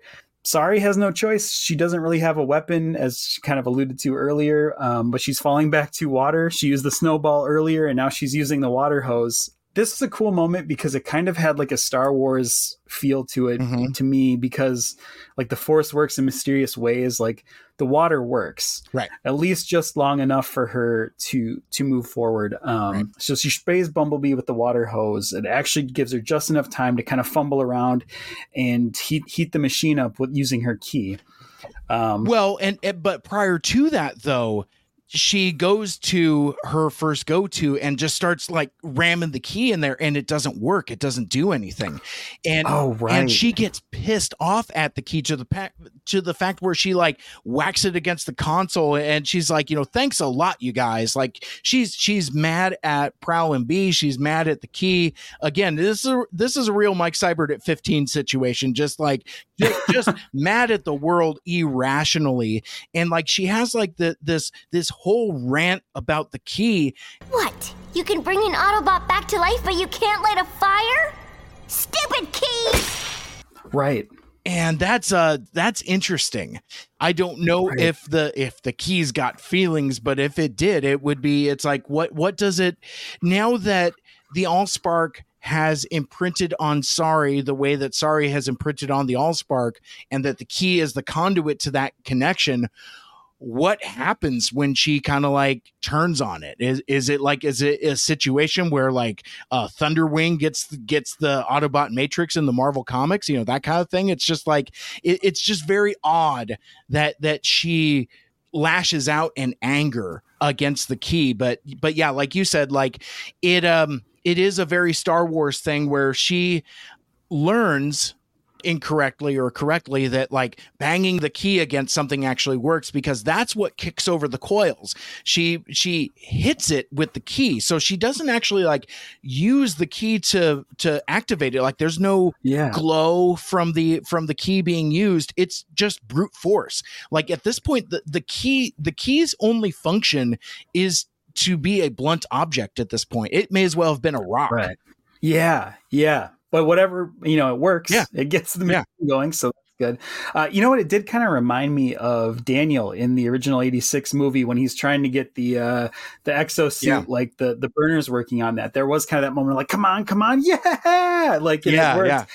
And then you get this beautiful shot of Sari kind of in the glow of the heated coil. Yeah. Like I really like that. It's a shot from inside the machine. The coil's got this cool heat animation to it. Sari's like lit up by it. It's just a really cool scene. And then to go even further, so now that she's created this sauna and she sort of super soaks her robot buddy with the superheated fire hose, then you get this cool animation of like the heated room. Yeah. Right? It's almost like they almost animated it like a camera went into a steamy room and fogged up. Yeah. And I thought that was such a cool little gimmick. Yeah, it's got like this haze to it, a foggy gaze to it. Really neat, really neat effect. As like all well used. Oh, totally. And then as the barnacles just plop off, as you just see like these upsetting looking purple eyeball looking things just hit the floor. The sound design in this episode is really good as well. Very effective. Yeah. So it's all worked. Prowl and B were cleansed by purifying fire, as we learned. All all is well out in the woods. I love this gag though, where it's like, so obviously once you've become infected by space barnacles, apparently your memory just shuts off or something, because there is a little bit of like, wait a sec, where are we? What's going on? Oh, and sorry, why are you all wet? Right. So then we cut back to the Autobot base, and we learn Sari has caught a cold. Mike, this is the oldest trope in cartoon history. I wrote down, how long did you think this was actually how a cold worked? Like, this is, I thought for so long, like, this is how you catch a cold. Germs, schmerms. Yeah, no, it's literally being sometimes cold. I still think this is how it works. Yes, right.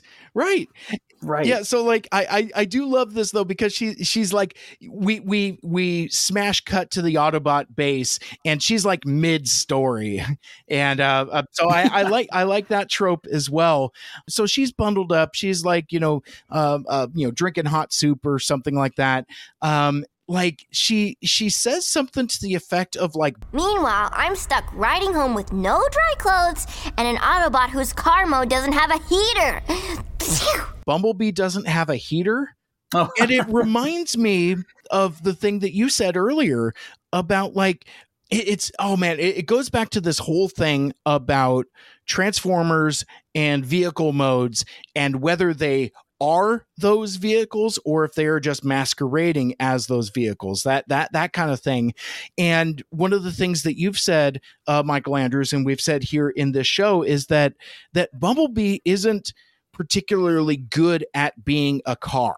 So it's like, right. We made the joke earlier about like the cigarette lighter adapter and, not being able to plug stuff in, but like, I never thought about this before, but if you are a alien robot masquerading as a car and, using wheels and using that functionality and duplicating that aesthetic, you can make a radio for Captain Fanzone to play the Soundwave song as you're on the way to confront the headmaster. But like, I can understand why it wouldn't even occur to Bumblebee to either emulate or duplicate or in some way create a heater inside the car, because what is that function for? It's not for transportation. Right. It's like, what would it even be for? But it was. I didn't even know what winter was as a concept, until this hits. Right. Exactly. And this is their first encounter with weather.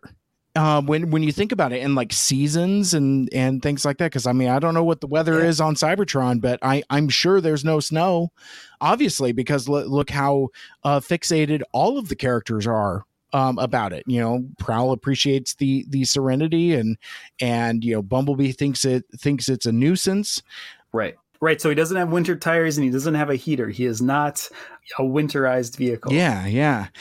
So Optimus says something to the effect here. He's saying that like, you showed a lot of courage and ingenuity, Sari. But then like, this is so silly. This coda is pretty silly, or at least the pre-coda, I guess. That this, it's funny. Like here in TFA, they love giving us cold opens, but they also love giving us double endings as well. So I think that is a fun trope in the show. But anyway, it's like so Sari is like telling the story, and she is just sneezing the whole time. And Optimus says something to the effect of, "Well, shrug. Hopefully, you'll stop backfiring soon." Yeah, it's like, come on. So they are cars. Yeah, it's like back and forth here. But and that's a great bit. That's like a stage 3 groaner. Like that is like God tier dad joke. Yeah. But kind of fits coming from Optimus, right? Exactly. At least he's trying, for God's sake. Yeah, it's way more fitting coming from Optimus than anybody else, because he gets to kind of inhabit that. Even though it's young Optimus, he still gets to kind of hang on to like that boomer dad kind of thing. Like I feel like he can get away with these kinds of jokes. But it is also interesting where with the sneezing, you also get like Sari blowing her nose, and Bumblebee is just grossed out by this. I don't even want to know what that's called. Yeah, it is not his thing at all. But even though she's kind of in this gross state, she still has a moment to be surprisingly insightful, because she, as they're talking about this beast, she almost takes a note from Prowl's book here, because, hey, this is something that was technology and organic, just like our team. That was kind of a beautiful moment, but also does it hint at something else? Very possibly, because then we get like a post-credit stinger again, but before the credits. Yeah, well, and I was going to say before that, because like I really wanted to touch on this before we get to that scene. There's so Bumblebee is telling Prowl, he's like, yeah, man, you still owe me a new media player, and they have this this delightful discussion that ties back to the earlier part of the episode where it's like, have you learned nothing from your time in the woods? Yeah, I learned we should pave it over as soon as we get the chance. Surely you don't blame all of nature for a few space barnacles? You don't see my game player turning everyone into zombies, do you? Actually... And they kind of like wink at the camera about like, yeah, man, these electronics turn you into zombies just as much as space barnacles do.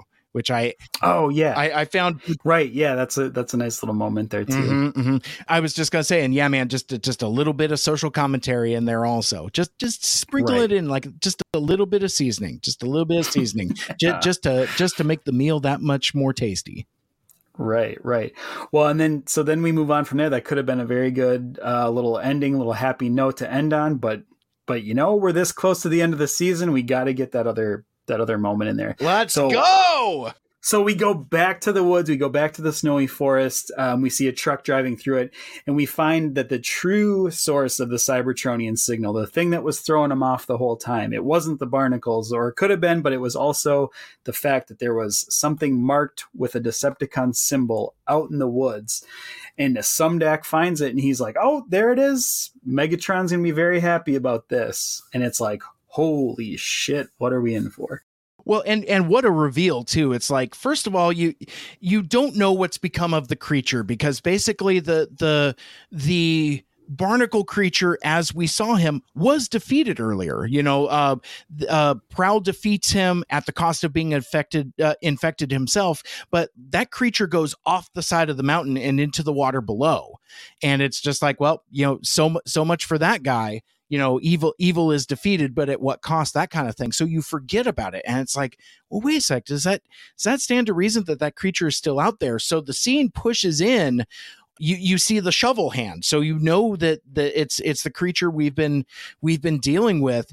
And then just like this, I don't know if it's snow or barnacle goo or something, but anyway, something slides off of it, and then you see the big Decepticon symbol. But even more interesting than that, because again, I haven't seen this before, so I see this truck and I was like, what is happening? I wrote in my notes, Decepticon symbol, all caps, what?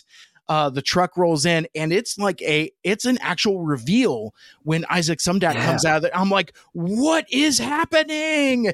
And he's got this line. He's like, oh, goody. Megatron will be so surprised. And I'm like, no, you fool. You've doomed us all. Going full Sarah Connor there. It's like, he'll kill us all. He'll kill us all. Well, yeah. And as, a little bit of a spoiler alert, you're going to see that the next episode picks up exactly where this kind of left off in the sentiment. So it's a really nice bookend to this episode to pick up where the next one leaves off. It's a really good way of putting it. Absolutely. So yeah, that is the end of the episode. We did it. Yeah. And I looked through TF Wiki, so you didn't have to, Mike, as per my new thing. But you know what? I hope you didn't look at it at all, because it's lame and full of spoilers is what I wrote down. Hard pass. Yeah. The trivia section is all spoilers, like heavy spoilers. And I was like, God, I hope Mike didn't look at this. So no, yeah, sir. Stay out of there. Stay out of the internet. Danger. But the one cool thing from it that I do like, and I never noticed before, is that they do the foreign titles. Right, the foreign episode titles, and I thought that was really cool. So most of the other country titles were some sort of like Nature Calls or The Call of Nature, but the French title was In the Woods, fun, and the Japanese title was The Space Monster That Invokes Death! ! No, that's good. My buddy Anthony Brucalia, TFU.info, is currently going through the Headmasters, and so you've got the American title and you've got the Japanese title, and it's funny to compare and contrast those. Yeah. Oh, we should have had him on for the Headmaster episode. He needs to maybe he needs to add that to his the Transformers animated Headmaster episode and just throw that into his rewatch. Oh, there you go. Just to kind of see his take on it. Oh, man. All right, so it is time to get into Mike Seibert's G1 score. And this one, as we've established previously, I go through my watch through and I assign a G1 score, and then I've been known to adjust it through the discussion, and that's happened this time. It was very low. So basically you get some familiar colored construction vehicles, and you get a stocky Studley salt and pepper Union boy, but that's really about it. So my first score on the G1 scale was a 2.3, but as we talked about the creature, the space barnacle monster, and the allusions to character design for Octopunch, I bumped it up a little bit. So my final G1 score is 2.7. All right. I'll accept that. I'll accept the little bump up. Yeah, you can't deny the resemblance to Cosmic Rust in this. So I really think that needs to play into your score. I agree. Yeah, because I mean, it really is a space plague of sorts. Yeah. Absolutely. All right. So we did it. We did the thing. All right. We did the thing. We did the thing. So now let's see what the mailman has for us. Mail, I sent you a letter. Open it up and you'll feel better. So happy I sent one to you. You might send me one too. Mail! Ooh. All right. So dipping into the mailbag, we start with what is swiftly becoming my favorite bit of listener feedback, and it's from the YouTube comment section. And we're obviously primarily a audio podcast, but I use a service called Headliner that I've paired with the podcast RSS feed. The only reason I'm going this deep into it is because sometimes podcasters listen to podcasts, and we kind of pick up tips and tricks, and I like to share tips and tricks for folks that might be doing podcasts as well. But what Headliner does is it takes your audio RSS feed and converts your episodes to video. So we post the audio episodes on YouTube because it automatically posts.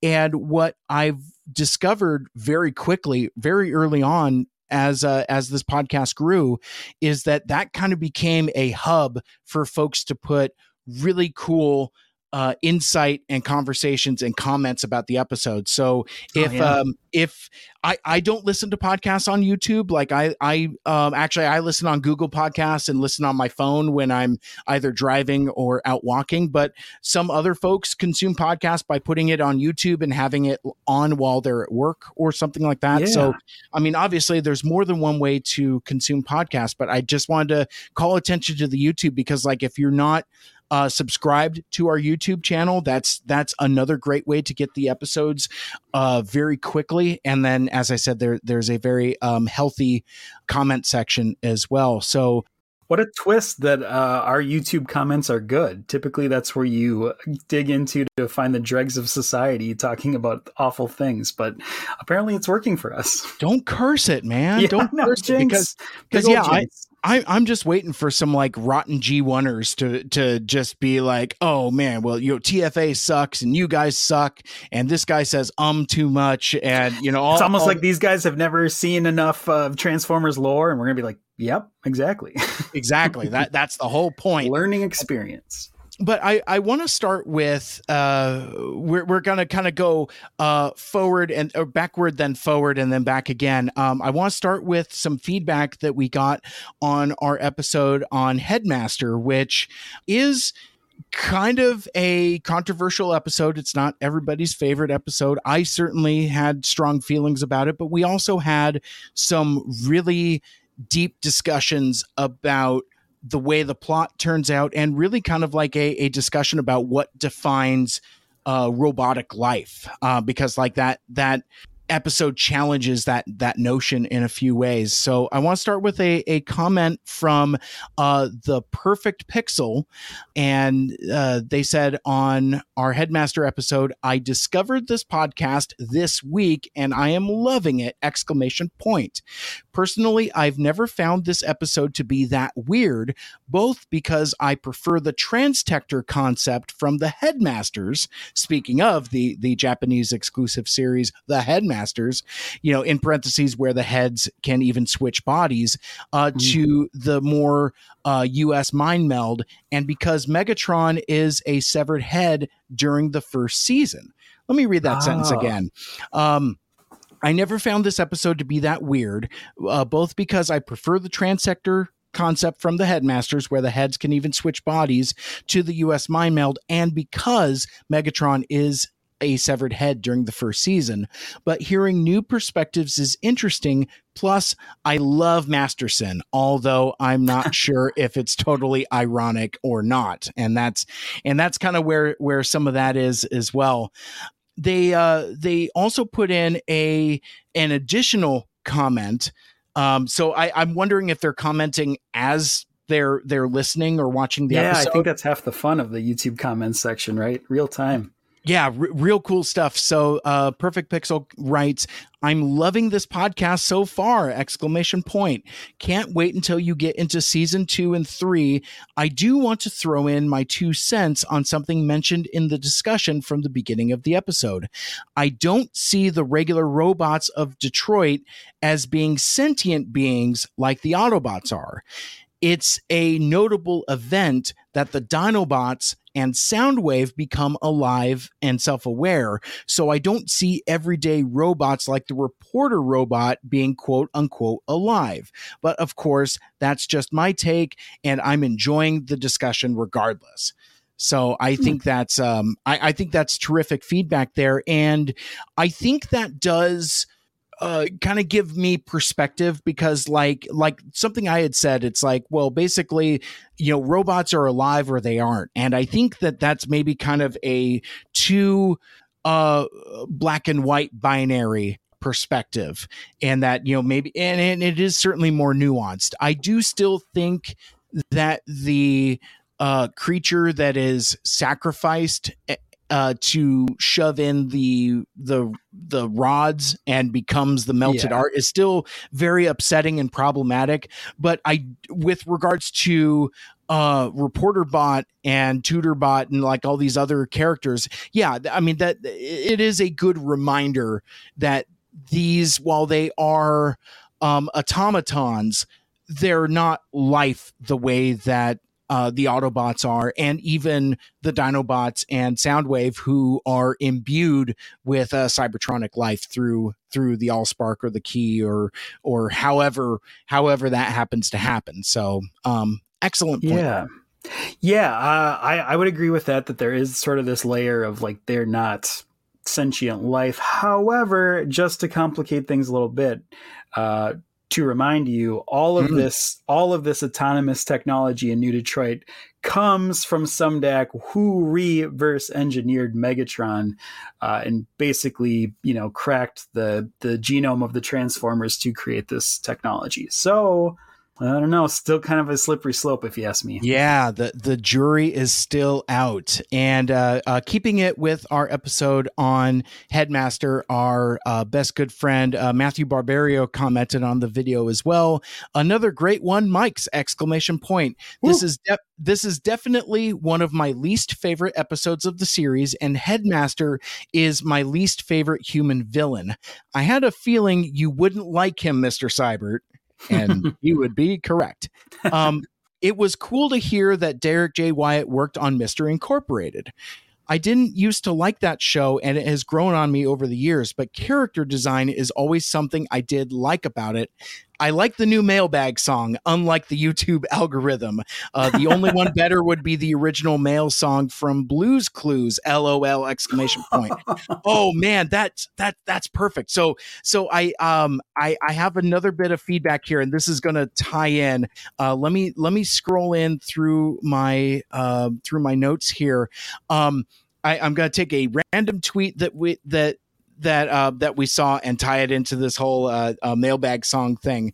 Back on August 2nd, somebody, the Lord of the Torbs at Little Miss TFP posted randomly, not at us, but posted at random points of the year, I think about the communist baby from Transformers Animated, to which, of course, our good friend Lita, who has really popularized Comrade Kid, and said, I think there needs to be a dedicated episode just about Comrade Kid. It's a rich vein for deep lore. To which awesome. Later on, Matthew Barbario, speaking of, I'm definitely curious whether Mike Seibert liked him or not. Headmaster is one of my least favorite of the human villains. This is a tweet. Even Comrade Kid, who we all know is the ultimate villain of the story and pulling all of the strings behind the scenes, is better. So legislation about Comrade Kid. I've been recently tinkering with adding new songs, new audio elements to kind of spice up the show a little bit. And I a couple episodes ago, I think it was Headmaster, I don't remember, but like I had put in when we were going to jump right in at like the 40-minute mark, I put in a little Pointer Sisters, a little Jump for My Love there, and it was flagged by YouTube, and it says it's partially blocked in, wait for it, Russia, just Russia. So then later, I find this. I've wanted a mailbag song for a while, but I kept beating my head to it. Like I put in like a lame Simpsons reference where like Ned Flanders gives Homer a letter, and it didn't quite feel right for what I wanted. So I went on this weird YouTube deep dive, trying to find an appropriate song. And I found this song from like some Nickelodeon show that I don't even remember off the top of my head. It's not anything I was familiar with, but it's called "I Sent You a Letter," and it's delightfully catchy.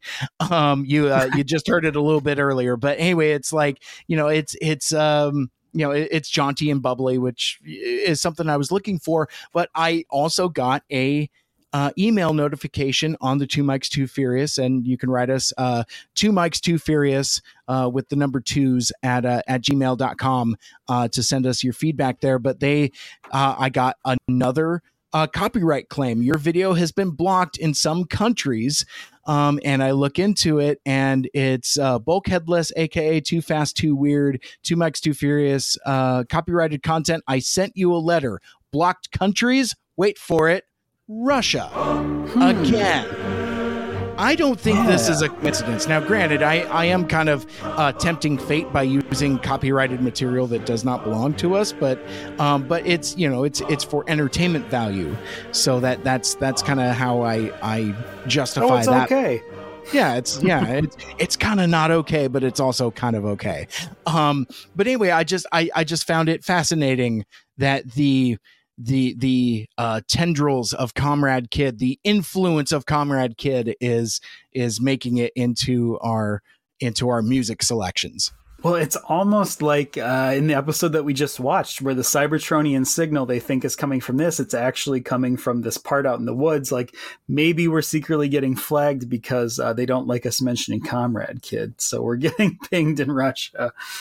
Exactly. This anti-Comrade Kid legislation will not stand. Dos vidanya, that means goodbye.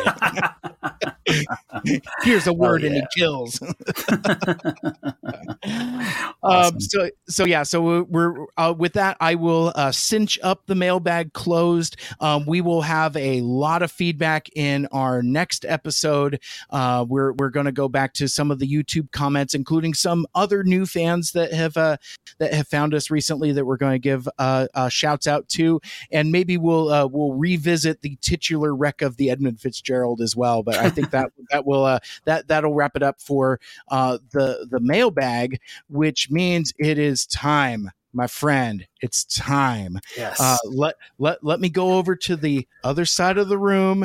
We're going to dim the lights. You can hear the music coming up now. And it is, folks, it is time for the ever popular Michael Anders preview haiku, a preku, if you will, or preview of our next episode. Beat them bongos, folks, because here it comes. We got a doozy. Some deck goes too far, reigniting an old flame. The end begins now. Oh, I like that. Yeah. Chills. The end of the road begins. Yeah. And it sure does. Oh, Mikey, this is a big one. We're gonna have a lot to talk about next time. Oh my goodness. It's the beginning of the end. It's so weird because when we first started this project, I was like, oh man, it's there's like 16 episodes per season, so that's like 52 episodes. We're going to be doing this for like 2 to 3 years or whatever, and I felt I kind of felt daunted by it. I was like, oh my goodness. But now that we're here on September 15th, my birthday, I'm just like, what do you mean we're almost done with season 1? It's like, no, I want this to last forever. I need more season 1 episodes. I can't believe we're almost there. I'm so excited. Yeah, that's wild. It goes so much quicker than I thought. Yikes. Yeah, it's going so fast. It really does. It really does. But yeah, so that kind of concludes our discussion on Transformers Animated Season 1, Episode 14, Nature Calls, and yeah, I guess I'm gonna pack up and go get my hair cut and hunt for some toys. And another thing I kind of forgot is obviously you can't see on the video, but jumping fandoms entirely. I'm wearing my lucky Seattle Seahawks t-shirt over here. It is a Blue Friday, and I am a fan of my Seattle Seahawks. And one of the random factoids I wanted to share with you folks before I got out of here. It's so my birthday is September 15th. I also share the same birthday with Seattle Seahawks head coach Pete Carroll. We have the same birthday, getting that aggressive list maker Virgo energy in there. But we talk a lot on this show about like Holy Grail collectibles, and I, in addition to being into my side swipes, one of my other weird things is I like the signature dad shoe, the Nike Air Monarchs, the other dad shoes that aren't the New Balance ones that your dad mows the lawn in. I do not mow the lawn in I collect these like they were Jordans or something. I have 4 different pairs, and it's like I've got them in white, I've got them in red, I've got them in blue. But a few years ago, I learned that Seahawks coach Pete Carroll wears the exact same shoes, the Nike Air Monarchs, and he's even been roasted on national TV before. It's like, oh, look at this dude in his dad's shoes, but which of course only galvanizes it more. Right. But Nike custom makes his shoes for him, so that he has. So the traditional Nike Air Monarch is a white leather with a silver Nike swoosh on it. Pete Carroll's, the swoosh is action green, the accent color for the Seahawks. So it's like this bright neon green, and on the tongue of the shoe, it has stitched in the saying "Always compete," which is one of Pete Carroll's sayings as well. So kind of fostering that spirit of competition. So anyway, like one of my like holiest of holy grails is to actually get a pair of those Air Petes, but they make them custom for him. They are not for retail sale. I know I have sent letters and tweets and emails, and I'm just like, you don't understand. I will pay top dollar for these top dollars. So I don't know what the Venn diagram is between Transformers fans and football fans, because that's a very narrow sliver, but it's probably an even narrower sliver of Transformers fans that are football fans that are also sneakerheads.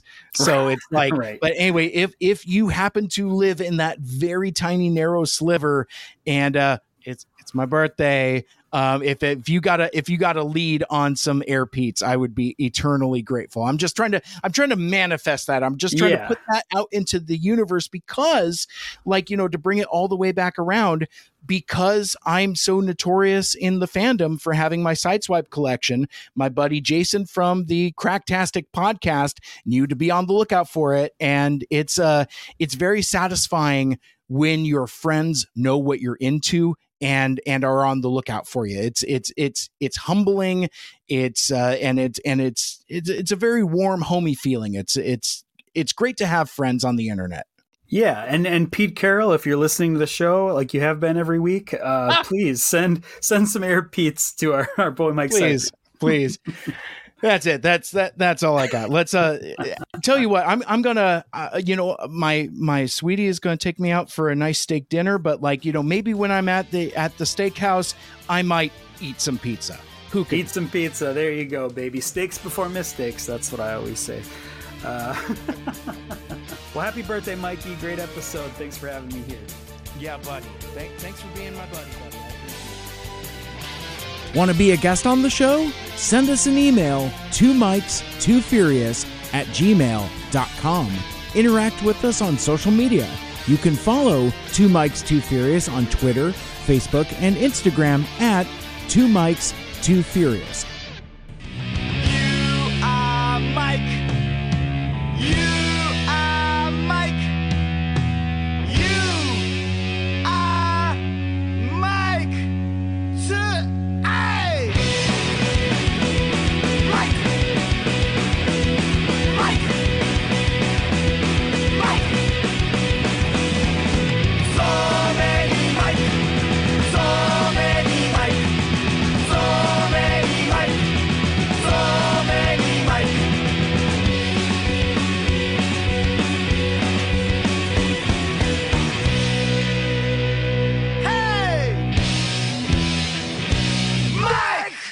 I believe we are required to engage in a ritual known as the sing-along. That's great. I haven't sung around a campfire since I was a boy in Iowa. What are we going to sing? What, Bones, what are we going to sing? How about Camptown Races? Pack up your troubles. Are we leaving, Captain? It's a song title, Spock. Moon over Rigel 7. Row, row, row your boat. Row, row, row your boat. I love row. Do you know row, row, row, row, row your boat? That song did not come up in my research, Captain. The lyrics are very simple. It's row, row, row your boat gently down the stream. Merrily, merrily, merrily, merrily, life is but a dream.